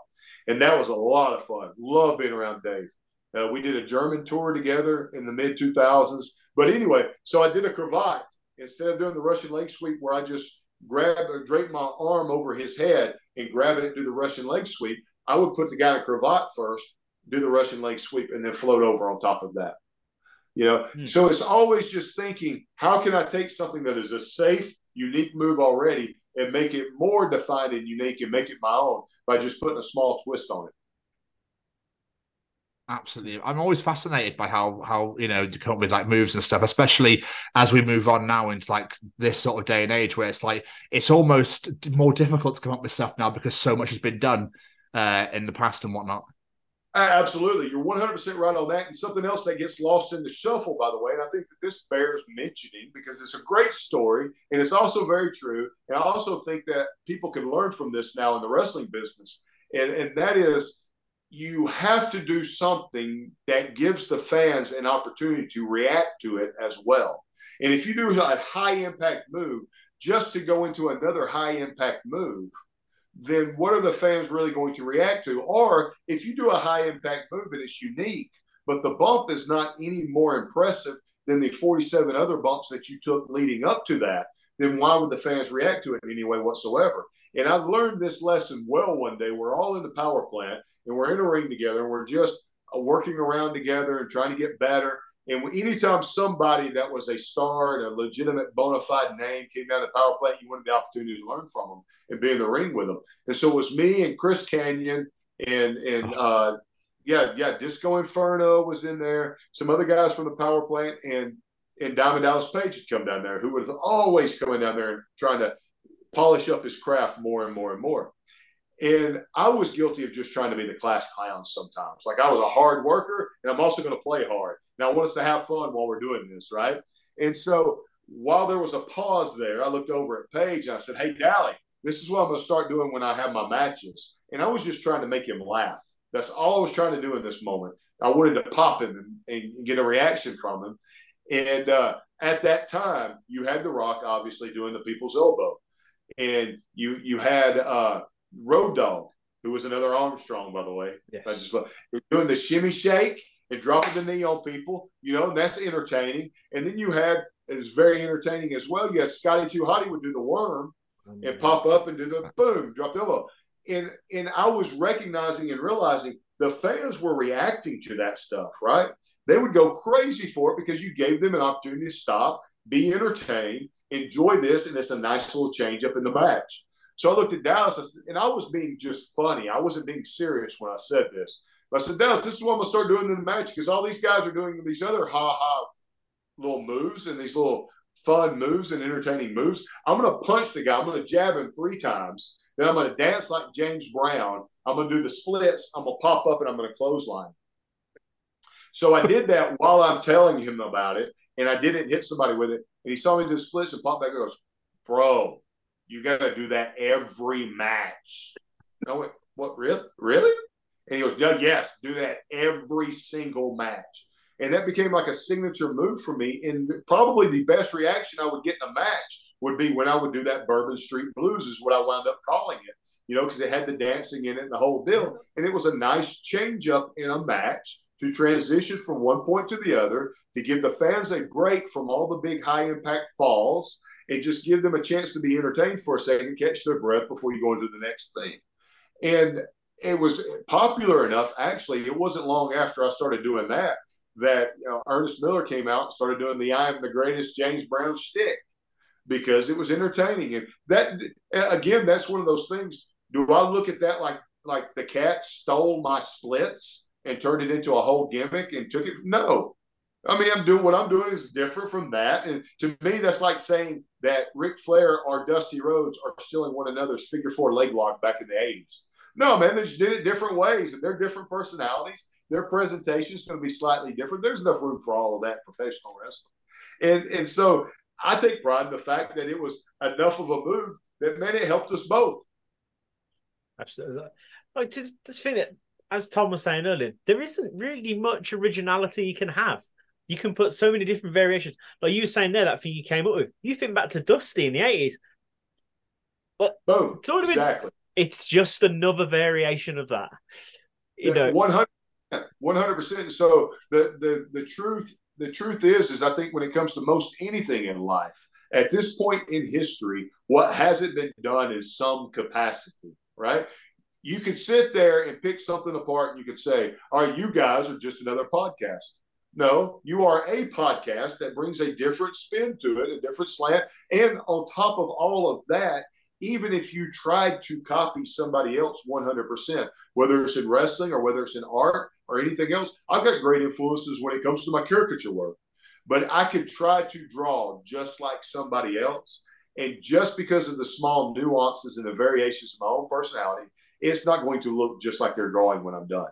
And so it evolves into my own style. Same thing, I can go out and try to have, hey, for that matter, look at this. The more people look back in history of professional wrestling, and I don't know if you guys would even know this guy or not, but there was a guy that became pretty popular that gets a lot of credit now, and he should. He was a great wrestler, and he was Nature Boy Buddy Landell. And even at one point, do you remember the name? Okay, well, even in the late 80s, early 90s, he was a good enough wrestler and was so good that they tried to actually bring him into the NWA and WCW and put him against Flair and have this battle of the Nature Boy thing, right? And it didn't work out only because he had a lot of demons and he had a lot of struggles and he had some difficulties like a lot of wrestlers do. But it wasn't because he wasn't a great talent, a great wrestler. And he could try to rip off the Nature Boy 100%, but he still came off as Buddy Landell. And he had the robes, he had the struts, they had the same haircut, but they were just different people. And really, the Nature Boy Ric Flair, for all of his legendary status, and he deserves every bit of it. There's nobody that he's not going to be one of the three wrestlers you mentioned off the top of your head if you ask the average person about professional wrestling. Go, hey, can you name me professional wrestlers? And they're just casual fans. They're probably going to say Hulk Hogan, The Rock, and Ric Flair or something like that, right? Yep. Well, Ric Flair was not the original Nature Boy. Nope. Matter of fact, here's a great story I got from Dusty himself. So it's an absolutely true story. Dusty was sitting there talking to us one day before an event when I was wrestling for TNA. And he was telling a story about Ric Flair. He goes, I can tell you about Ric Flair, baby. And he told this story about how when he would come up from Florida, Dusty became a little bit of a star before Flair did. And Dusty became a star pretty young regionally when it came to Florida and all that area. And they sent him up, I think Minnesota or someplace like that. And the way Dusty told the story was when he came to this other territory up there, they would get other local talent to drive around the wrestlers and help host them so that they could travel freely while they're there. And so he was riding with Ric Flair. And Flair at the time had a day job. He wasn't wrestling full time. And he looked at Dusty, and Dusty said that he told him the story that he goes, hey, Big Dust, I'm thinking about taking a year off from my regular job and just putting all of my emphasis and all of my energy into professional wrestling and seeing if I can really make this. And if you look at old pictures of Flair before the plane crash, man, looked like an offensive lineman in the NFL. I mean, he was just boom. He was like a powerlifter physique. His hair was short and cropped. He had kind of an Uncle Fester look to him. And so he goes, he said, I'm thinking about doing this and trying it out. He goes, but I realized for me to be a big star in this wrestling business, I need a better gimmick. So I'm thinking of growing my hair out, dyeing it blonde, and getting a perm and calling myself Ramblin' Ricky Rhodes. What do you think about that? And Dusty said, nah, baby, I really think you should do your own thing, you know? And all of a sudden you look at a story like that and you go, okay, what if Ric Flair had just said, well, you know, the hell with it, I'm going to be Ramblin' Ricky Rhodes. I'm going to get the perm, and whether Dusty likes it or not, I'm going to kind of trade off of his name and kind of get that rub. He would have never been the legend that he is now, you know. But even still, with him being the legend that he is now and making the Nature Boy Ric Flair his own thing and becoming the greatest, he is the greatest Nature Boy of all time. But he's not the first Nature Boy in professional wrestling. Nope. So to your point, man, it's all been done at some point or another. You take it, great people are able to not necessarily steal, they borrow the general ideas and then they build off of it. How can I uniquely turn it into my own? Absolutely. Like, you've got so many comparisons at the moment. Like you said, like, to speak of current things, there's a current wrestler WWE, Solo Sikoa. So much like his uncle, Umaga. So much. But they're two very different people. But That's right. You can see he's borrowing from that family lineage. And no one's forgetting Umaga, but no one's forgetting Solo either. It's, you know, it's paying tribute. It's that's what it is. It's paying tribute at the end of the day. 100%. And look, really, when it comes down to it, how will you know if it works or not? Because it will stand the test of time. If it doesn't stand the test of time, then it's a cheap imitation. If it stands the test of time, then it's genuinely you, and you've just borrowed some pieces from other people. Another example of that, for instance, for me personally, if you're talking about my career, is I get stopped all the time. And one of the things fans remember about me that are kind enough to remember my career is the sideburns. You know, I was kind of for having these legendary sideburns. Well, the way that those came about was this. I stole those from Elvis Presley. The reason why I stole those from Elvis Presley is when I started wrestling, I had gone through all that stuff that I told you that I'd gone through in high school. I was a super young kid because I played sports in high school. I always kept my hair about as short as your hair is right now. And the very first thing they told me was, you look like that kid from the movie Rudy. You just look like a little kid. You look young. You need to grow some facial hair so you'll look older because you're only 18. You need to grow your hair out. That'll make you look even older and make you look more like a wrestler. So do that. Well, when I began growing my hair out, all it would do is start curling up. I had no idea it was this curly until I started growing it out. And this is all that it will do. So I let it do its own thing, and it was kind of unique. But then as far as facial hair went, I go, okay, what do I go with? I didn't want to go with a beard. I just did that. It didn't appeal to me for whatever reason. I didn't want to go with a goatee because everybody had a goatee in the 90s, right? And then I thought, well, if I grew out my sideburns and kind of grew them down, would that even be noticeable? Would that make a difference? Well, I'm a big Elvis fan. I've always been an admirer of his. And I looked at some of these pictures of Elvis. I thought, well, his sideburns are kind of cool. What if I just grow that pork chop Elvis sideburns? So I did that first and just grew these huge sideburns. And then one day I was looking in the mirror and I went to shave and I thought, you know what? The artist in me came out and I went, I bet I can shape those into L-shaped sideburns. I literally, the first time I did it, I took a ruler and I took my wife's eyeliner makeup pencil and I drew them in. And once I shaped them and shaved them in the first time and made them look like an L, I go, yeah, that'll work. That'll work. Then it wasn't that difficult to keep them up. I just shaved around them all the time. And then I grew the soul patch to kind of balance it all out, you know, just because I thought it felt like it needed something. And it made for a different look for me, for something iconic. But you could make the argument that it started with the genesis of me just ripping off Elvis because I thought it was a cool look. And then I thought, well, how can I make it my own and take it even the next level? Absolutely. And genuinely, I don't mean this. And it's, that is one thing I remember most about you from my childhood watching you is that tour with the figure down the sideburns. It, you know, it stands out. It makes you, those part of that character. Well, I appreciate that very much. If you don't mind, I'll share a couple of stories with you really quick. And one has a strong moral to it, since that's kind of been the theme of this podcast for us. But, you know, the first is just fun, quick little antidote to that is when I did this pay-per-view about a month and a half ago, which was my first time in the ring in the last 13 years, obviously I don't have the sideburns, but I paid homage to them enough that when I came out and I saw the camera, I went, oh, there it is, right there it is.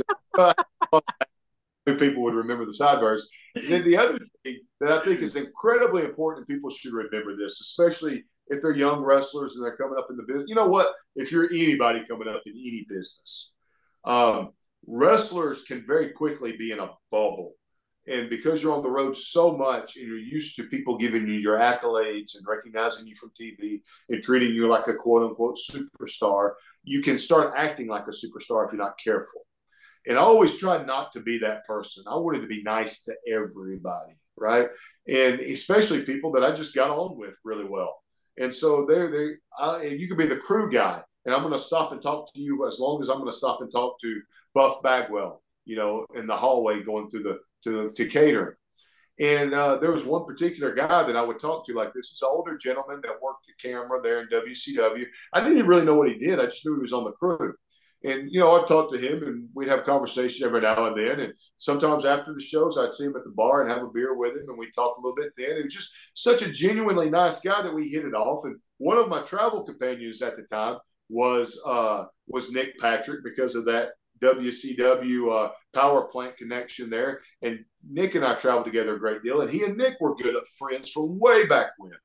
And so I got along with this guy really, really, really well. And he stopped me one day. And he goes, hey, I don't know if you know this or not, kid, but, I'm the one that's working that handheld camera when you're coming down the ramp to the ring. He said, you want everybody to recognize those are L-shaped sideburns, and you kind of point to them when you come out. He said, how about when you come down that ramp, as you're coming down the ramp, do that, and I'll do the rest. And it became this thing where we worked together almost like a dance. As I'm coming down the ring and I'm looking at the camera, I would do this, and he would put the camera right in my face, and I'd spin off from it. And we always played, and I knew to look for him and he knew to look for me. And it turned out that not only did that benefit me greatly because he helped me out so much and it made an impression to wrestling fans, but also that cameraman wound up being Jackie Crockett. He's one of the Crockett brothers that owned the NWA. And when they sold it off to Ted Turner, he stayed on because he liked the wrestling business so much. He didn't have to work. He just liked working the camera. And he was such a great guy. Yeah. That's amazing.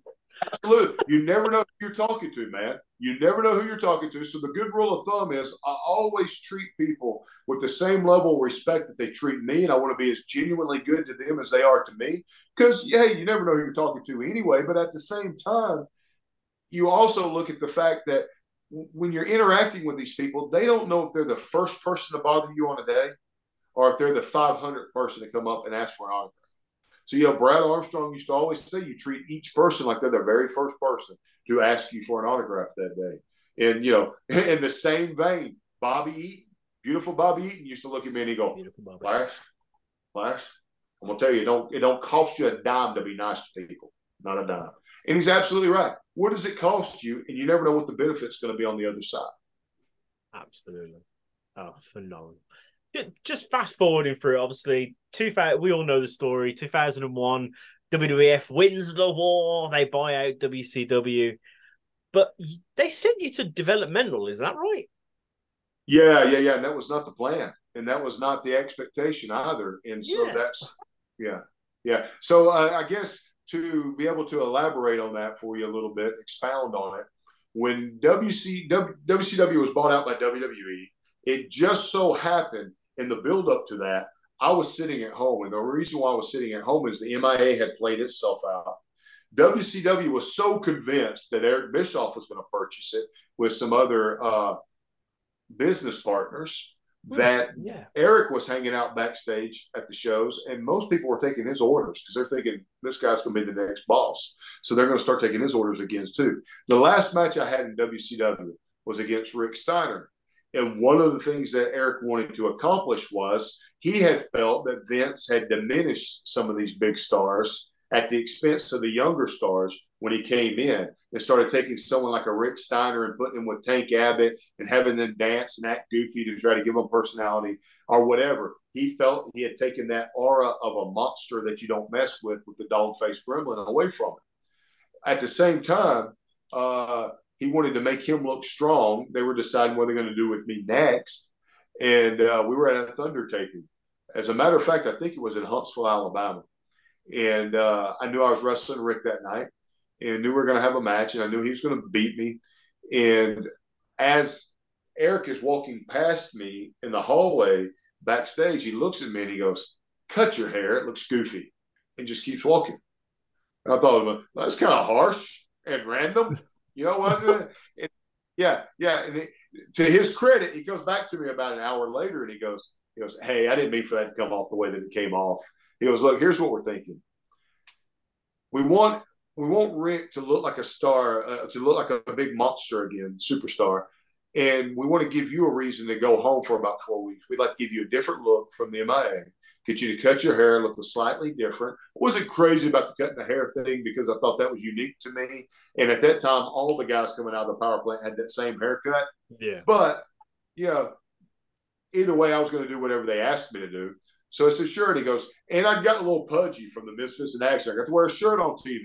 So I didn't have to be lean, And he said, lose a little bit of weight, lean up, come back strictly as a cruiserweight. We'll put the cruiserweight title on you and give you a little bit of a run with it. While at the same time, we'll give you a reason to go home for 4 weeks by having Rick Steiner just annihilate you, and that makes him look strong as well. And so we went out and had our match. Rick Steiner beats me down. He does the whole deal where I think he gives me a couple of those Death Valley drivers, and I'm holding my ribs and selling that. And they put me in an ambulance even and drive me off. And so I go home, and I'm leaning down. I've cut my hair. I've been home for about 3 weeks, and then I watch it live like everybody else does because they kept it secretive, even among the guys that wrestled for WCW. And then you see that the company's been sold and WWE's bought it. Well, I get a call about 2 weeks after that while you're in limbo wondering what's next. And Johnny Ace, who was the guy that was working with WCW at the time, that now that WWE purchased him, they went to Johnny to be kind of the talent liaison between the WCW guys and WWE office. So Johnny was the one that called me up, and he goes, "Hey, Lash." I go, "Yeah, John." He goes, "I got good news and I got bad news, kid." I go, "Give me the bad news. I'm a bad news first guy, Johnny. Just let me know. Let me have that." He goes, "The bad news is Vince is only interested in 24 guys from WCW." "Okay, that's well enough. What's the good news?" "Well, the good news is you're one of them." "All right, Johnny, that's great. Wonderful. What do I need to do?"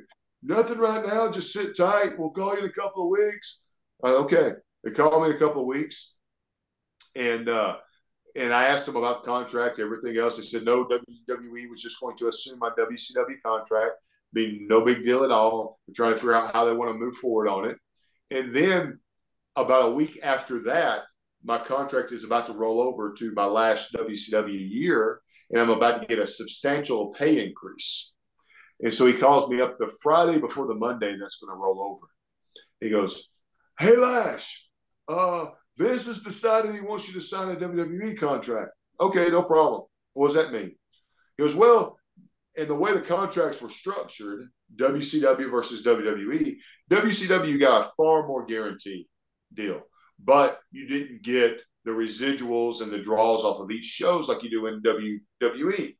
So in WCW, you can't make it for the year. And the only time that varied was off of merchandising. You didn't get anything like that. Well, in WWE, you got extra for all those shows that you worked. And obviously there's residuals for pay-per-views and royalties for that sort of thing. So he told me, he goes, "Look, we want you to take a huge pay cut, and it's going to look dramatic. But, man, you're a workhorse in WCW. And if you work for us at the same level that you worked in WCW, you're going to make more money at the end of the year anyway." And my mentality was, look, if I'm paying my bills and I'm living a comfortable lifestyle, I really don't care that much about the numbers. As long as I'm doing good business, I'm living a dream. What's the big deal? So I go, "Sure, no problem. Send it over." So I took a $150,000 pay cut. Took a $150,000 pay cut to go to WWE. And then I asked them, I said, "What's the plan? What's next?" They said, "Sit tight. We'll call you in a week." They called me in a week. They said, "Hey, Lash." "Yeah. Vince loves the Raging Cajun gimmick. He likes to get." He goes, "Here's the deal. Though they want you to go to Cincinnati where they have a training center and help train some of those guys. You'll be up there for about 4 weeks until they figure out a way to write you into TV. Okay, no problem at all. When do I leave? We need you to be there by Monday. Okay. So I go, you guys going to send me a ticket? What's the deal? Because the rule of thumb in wrestling was anything over 300 miles, they fly you. Anything under 300 miles, you drive. Yeah. Well, it's well over. It was like 500 miles up there in Cincinnati. And but Johnny, again, he goes, you probably want to drive yourself up there. You save more money in the long run. You don't have to worry about a rental car, the whole deal. Whatever, no big deal. I'll drive up there. I go up there, and once I get up there, and I've been there for about a week and a half, I'd be there a week and a half longer. I'm there for 4 weeks. 4 weeks turns into 6 weeks. 6 weeks turns into 8 weeks. 8 weeks turns into 3 months. 3 months turns into 6 months. 6 months turns into 9 months. And meanwhile, they're not communicating with me at all. And now I'm realizing they're treating me just like they're treating the other trainees. They're not treating me like somebody that's there to help train. And they're expecting me to be there training 4 days a week, like I did at the power plant. They're expecting me to work all the shows up there that they put on locally to help those guys learn, but I'm not getting paid anything extra or additional for that. And because none of these are considered WWE shows, I'm only getting that downside guarantee. I'm not getting any extra money at all. And every bit of that's having to be sent back home to my family. You add to that the hardship of you're stuck up there. You don't know where the light is at the end of the tunnel. And everybody else is kind of in the same boat, too, that came from WCW that they set up there. So now you're sharing a one-bedroom apartment with 4 other guys that were bona fide superstars in WCW, and you're all sleeping on the floor and slumming it and don't even have furniture because you're trying to make it as cheap as possible, and you're all sending your money back home because you don't know how much longer you're going to be there. And at the exact same time you're doing that and having to pay those kind of dues, WWE starts this show called Tough Enough and puts all these guys that's never wrestled before in a mansion and pays for everything and puts them on TV. And so that's the mental gymnastics you're having to play with in a psychological game that you're, fighting through at 24, 25 years old. And I'm sitting there, and it's the only time in my life that I can now look back and I can honestly say I considered myself a very strong-willed person, psychologically strong person. That one broke me. I've been up there for so long. And because meanwhile, for me personally, my mother-in-law, who I was very close to, was going through a terminal illness. So I'm thinking I'm up here for no reason when I should really be back home in Alabama with my family, beside them at their bedside. My wife's having to go through all this by herself. I don't get to be there for her and be her support system. And all these things keep kind of accumulating on top of each other. And because the wrestling business is the way the wrestling business is, there are times where you feel really, really, really high and you feel like the biggest superstar in the world. And there's times when you feel like you're at the very low. And when you're at the very low end, man, you start wrapping all these things around yourself, and you start going, man, they're out to get me, and why are they burying me, and why are they ruining my career, and why won't they give me an opportunity, and I deserve this, and I deserve that, and everything else. And the sad thing is, I can look back now, hindsight being 2020, and not excusing any of those things. But, dude, for the most part, look, there was nobody out to get me. They just bought WCW. At some point, they had like 12 or 14 guys under contract that had all been world champions. Should I be surprised that there really wasn't room for me on TV? Now, the communication could have been a little bit better, but I also could have had a better attitude about it. I could have tried to make more out of it. The older I get, perspective is a powerful thing.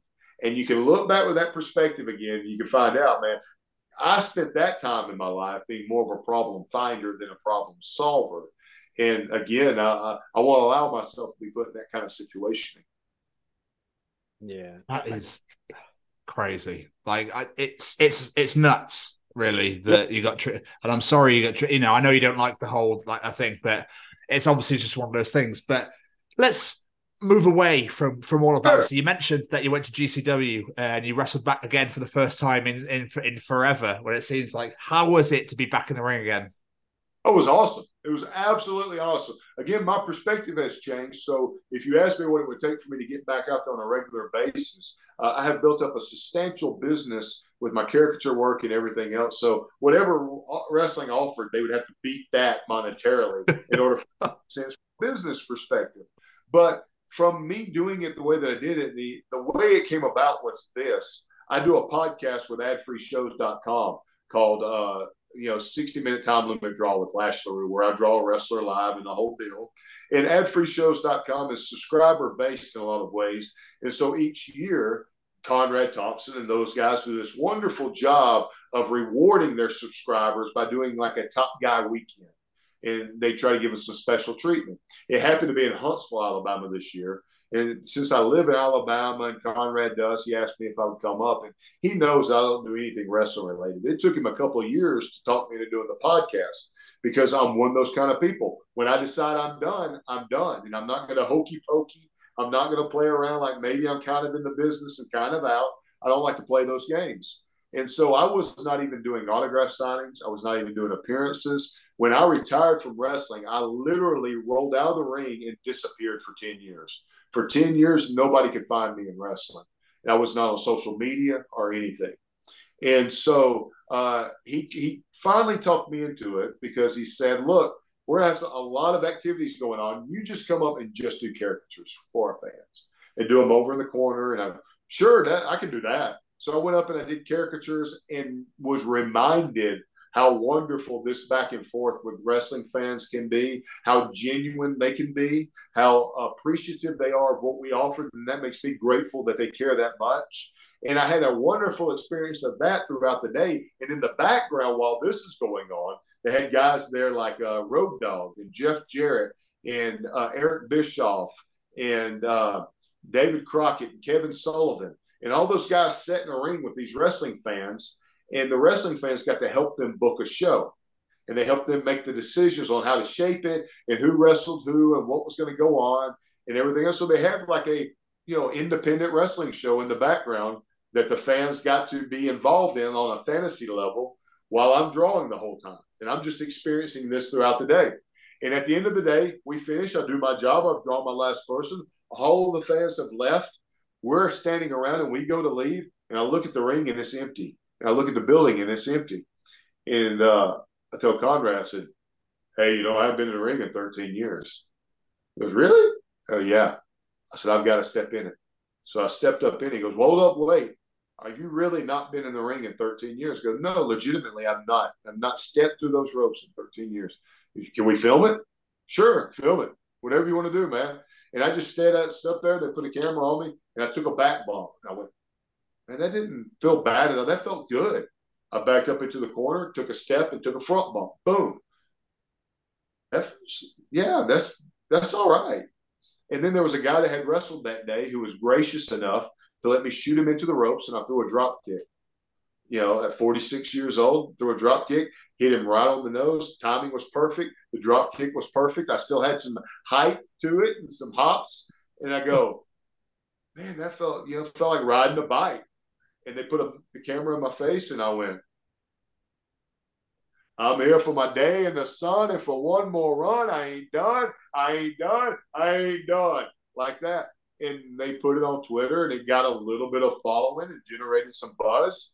And GCW came calling, and StarCast came calling for that weekend. And AEW was going to be there that weekend as well. And, the people there, Brett Lauderdale, those guys at GCW asked me what I thought about coming back and having one more match and doing a comeback match on their program there, on their Fight TV pay-per-view. I said, yeah, man, let's do it. And I had new gear made. I updated my logos, the whole deal, man. I said, if I'm going to do it, I'm going to do it right. And went out there and had a blast and did about 15 minutes with Joey Janela, who's a tremendous talent, man. And was able, what I loved was I didn't feel like I had to hold back. It felt so comfortable. My wind was there. My legs was underneath me. I literally went 13 years without having a match and walked right into a ring and did 15 minutes, man, of the splits, the Bourbon Street Blues, the whiplash off the top rope through a door, suicide dives over the top rope, and I thought, man, this feels great. And I came out of it not the worse for wear.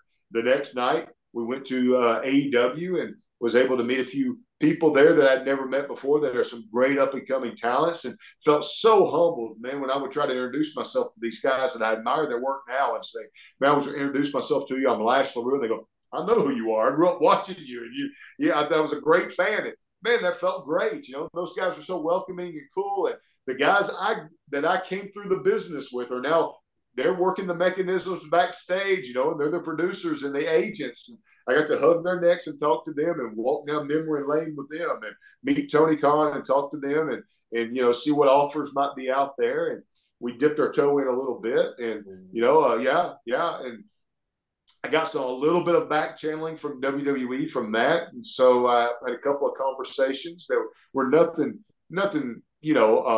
substantial, but they don't call you after 13 years because they didn't notice something. So I don't know. It's the wrestling business. The wrestling business means that I could be a week away from signing with somebody, or I could be 10 months away from them sitting around in a booking room and deciding that, hey, Lash would be a great fit for this, or nobody could ever call me again.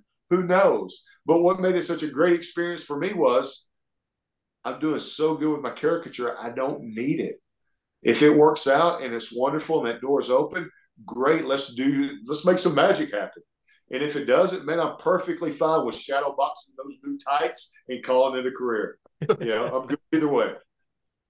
I think it's something really important to point out. Then you were saying like you went backstage AEW, people are like, I know who you are and everything. Like people who are watching this and didn't watch WCW back in the day. People need to realize people were like, oh, the heavyweights, blah blah blah, but everything WCW is like that cruiserweight division. No matter what you say about WCW, that cruiserweight division. Oh, yeah.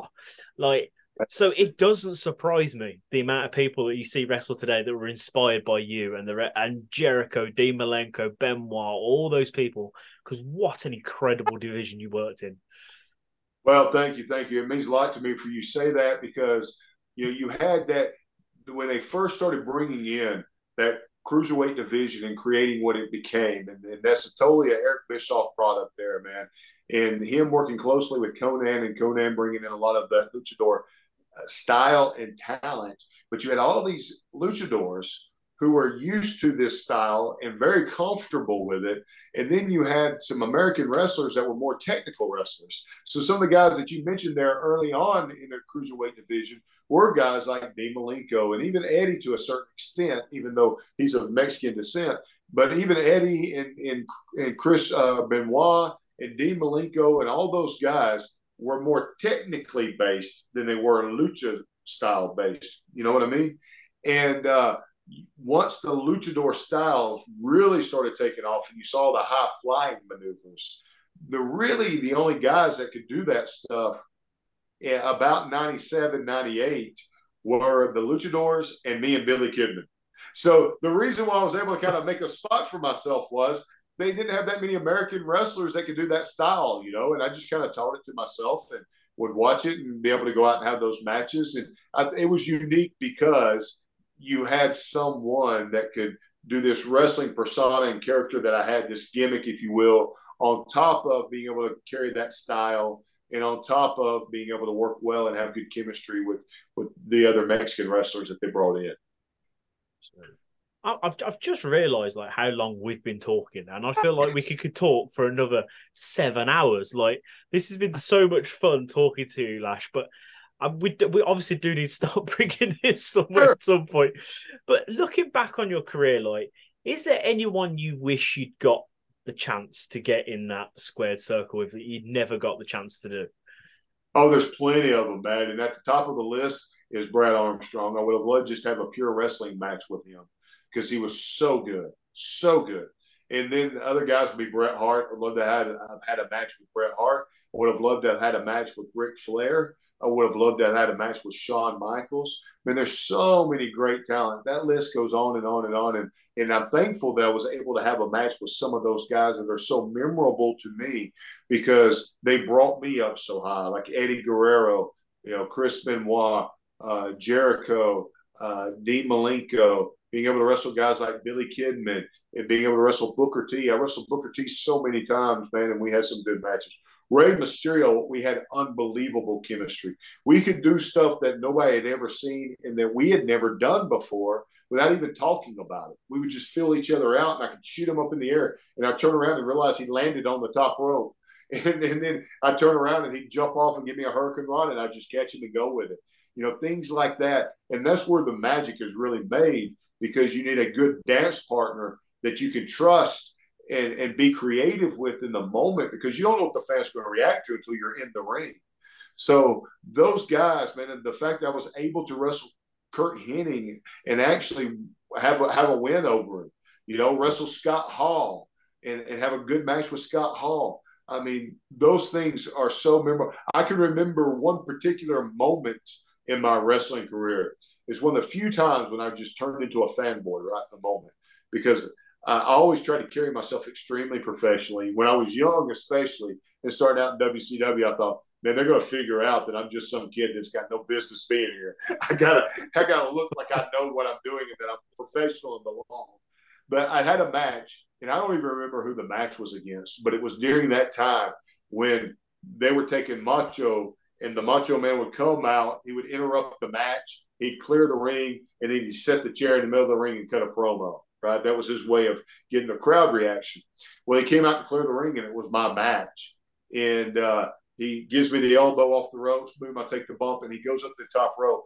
And I look up, and I realize as he's doing this, man, that's the Macho Man about to drop an elbow on me.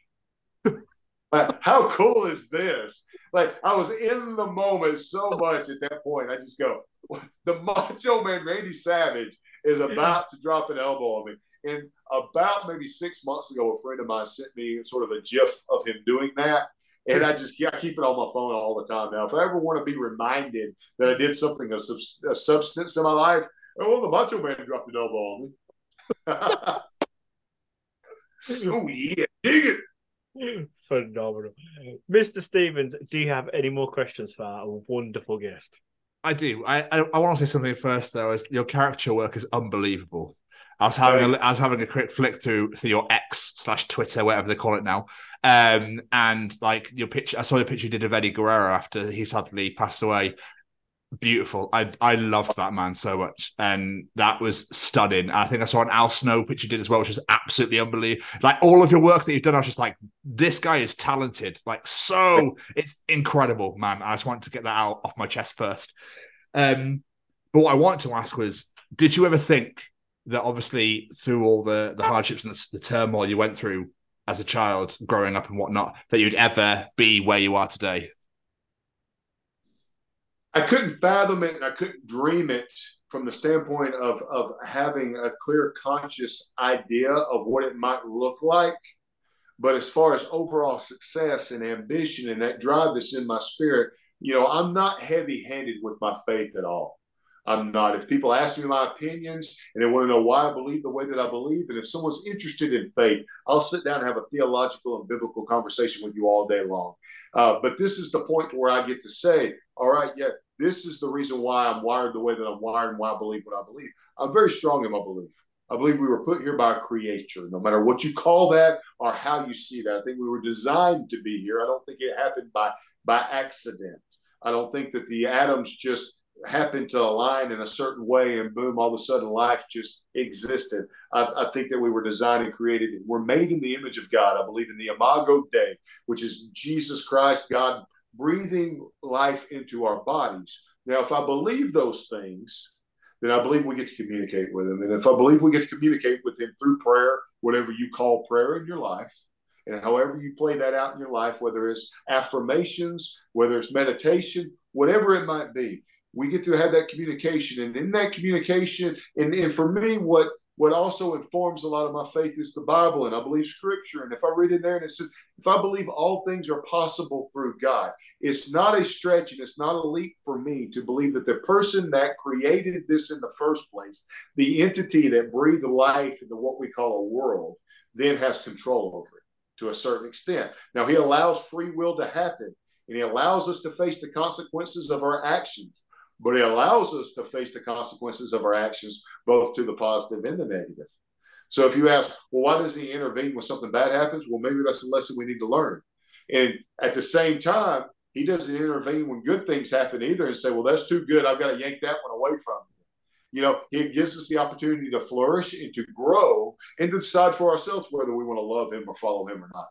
But I believe all those things, and the reason why I'm saying them is not to hit you with my faith here at the end, but I say all those things to say that I genuinely, from a very young age, believe, well, if God tells me that all things are possible, if I allow him to push me in the right direction, then I'm going to allow him to guide me in the right directions. I want to make smart decisions. I want to be wise beyond my years. I want to mature. I want to do the right things and not do the wrong things. I want to be as moral as I could possibly be while knowing that I'll never attain perfection. And if I can do all those things, and it circles back around to what we talked about at the very beginning, which is this: what I do doesn't matter near as much as who I am. Who do I want to be when I grow up is the question I had to ask myself. Not what do I want to do or what do I want to be? Who do I want to be? And we have to ask ourselves that every day, and it becomes a constant check on our lives. You're not where you want to be in your life? Are you not accomplishing the things you wanted to accomplish? Or did you think you were going to be far more successful? Then take some ownership and say, what can I do today to start changing and chipping away to being that person who I want to be? When I shared with you guys about me going through that journey of losing 100 pounds and getting back into shape, and going through that journey of trying to get better at my craft and put some tools in the toolbox when it came to caricature and figuring out how to turn that into a business. All of that were building blocks into trying to become who I want to be. And who I wanted to be was somebody I could take pride in my appearance. I could take pride in my accomplishments, take pride in my work ethic. I could take pride in building up a business. And now I have this thing that is uniquely mine when it comes to my caricature business. And nobody can take it away from me. It's not dependent on whether or not WWE signs me to a contract. It's uniquely mine. And if my phone stops ringing tomorrow and nobody's booking me out for a show, they still can't stop me from going and buying a booth at the Renaissance Fair and setting up a tent and drawing caricatures and selling them individually. It's a talent. People can't take that kind of stuff away from you. So, that's the biggest thing that I like to try to push forward towards people is I think sometimes we stop believing in ourselves for whatever reason, and we allow the world to tell us we're less than what we are because of circumstances, or maybe we were born into a poor family, or maybe we weren't given the best opportunities in life from the outset. Okay, maybe you're starting at a deficit compared to somebody else, but you still live in a world where so much is right there at our fingertips for us to make that change for ourselves and be whatever it is that we want to be. And the sky's the limit. The only person limiting you is you. Absolutely. Lash, you are an absolute legend. I'm going to have to throw that out there. You are a massive inspiration, and this has been incredible beyond belief. Thank you so much for taking the time out to sit and chat to us today. Hey, man, you guys are awesome. I do this all the time, man, and that's the reason why no problem with how long it goes, because it seems like just a drip in time, man, because it's awesome to have great conversations. They're meaningful conversations. Absolutely. But, dude, we all have a story, right? Mine sounds more dramatic than other people, but we all have a story. We all got to live our own lives, man. And hey, I appreciate you guys giving me the opportunity to come on here, spend a little time with gentlemen and scholars. You are indeed men of culture, and it has been. Before we let you get out of here, though, sir, any plugs, social medias, websites, anything you want people to go and check out? Not necessarily. I'm pretty easy to get a hold of. You guys can drop me a DM if you follow me on X at Lash Can Draw. A little double entendre there. Or if you want to reach out to me directly, personally, believe it or not, this is not a rib. This is the truth. My email address is very simple and very easy for the last 25 years. How about lashwcw@aol.com? You can vouch for me that is a legitimate email address. So, I've always been an open book, man. I'm pretty transparent and pretty easy to get a hold of. I don't have any particular agenda or anything I'm pushing right now. If you happen to be in the southern United States and you want to book me out and do live caricatures at your event, you can certainly do that. If someone wants me to travel further than that, I'm willing to travel. I travel all the time. It just costs a little bit more. We've had everything on this. Inspiration, Dusty Rhodes impressions. This has been one of my favorites. Absolutely phenomenal. Thank you so much, Lash. It means the absolute world. Hey, it was my honor, guys. Thank y'all for having me, man. Thank you for your time. Hit me up anytime. Have a wonderful evening, my friend. Thank you so much again, and we'll catch up soon. Sounds good. Thanks, guys. Bye-bye. Take it easy. That's it. Bye-bye. I absolutely loved that conversation so much. Like, as an old school wrestling fan, and then just not only that, then to hear all about his art and the mindset into it, and it's just beautiful. And yeah, he's a wonderful human being. And what I admire most about him as well is the fact that no matter how shit things truly got when he was growing up, like, he persevered and he just, made it work and look where he got to. Like, it's amazing. The mindset and everything on him is a very inspirational man. And I really hope that I hope he writes a book sometime, or becomes a motivational speaker in some way. I think he would absolutely smash that. It'd be great. Absolutely would. And watching clips from his match with Joe Janela, and which we spoke about in this, get back in there, Lash. Hadn't missed a beat, sir. Hadn't missed a beat. Yeah, the AEW conversation was very tantalizing. But Lash, again, thank you so much for taking the time and sit to chat to us for as long as you did as well. It's really appreciated. It was so great. We loved every second. We can't wait to have you back on. And we really hope that you all enjoyed listening to it, as we did recording it.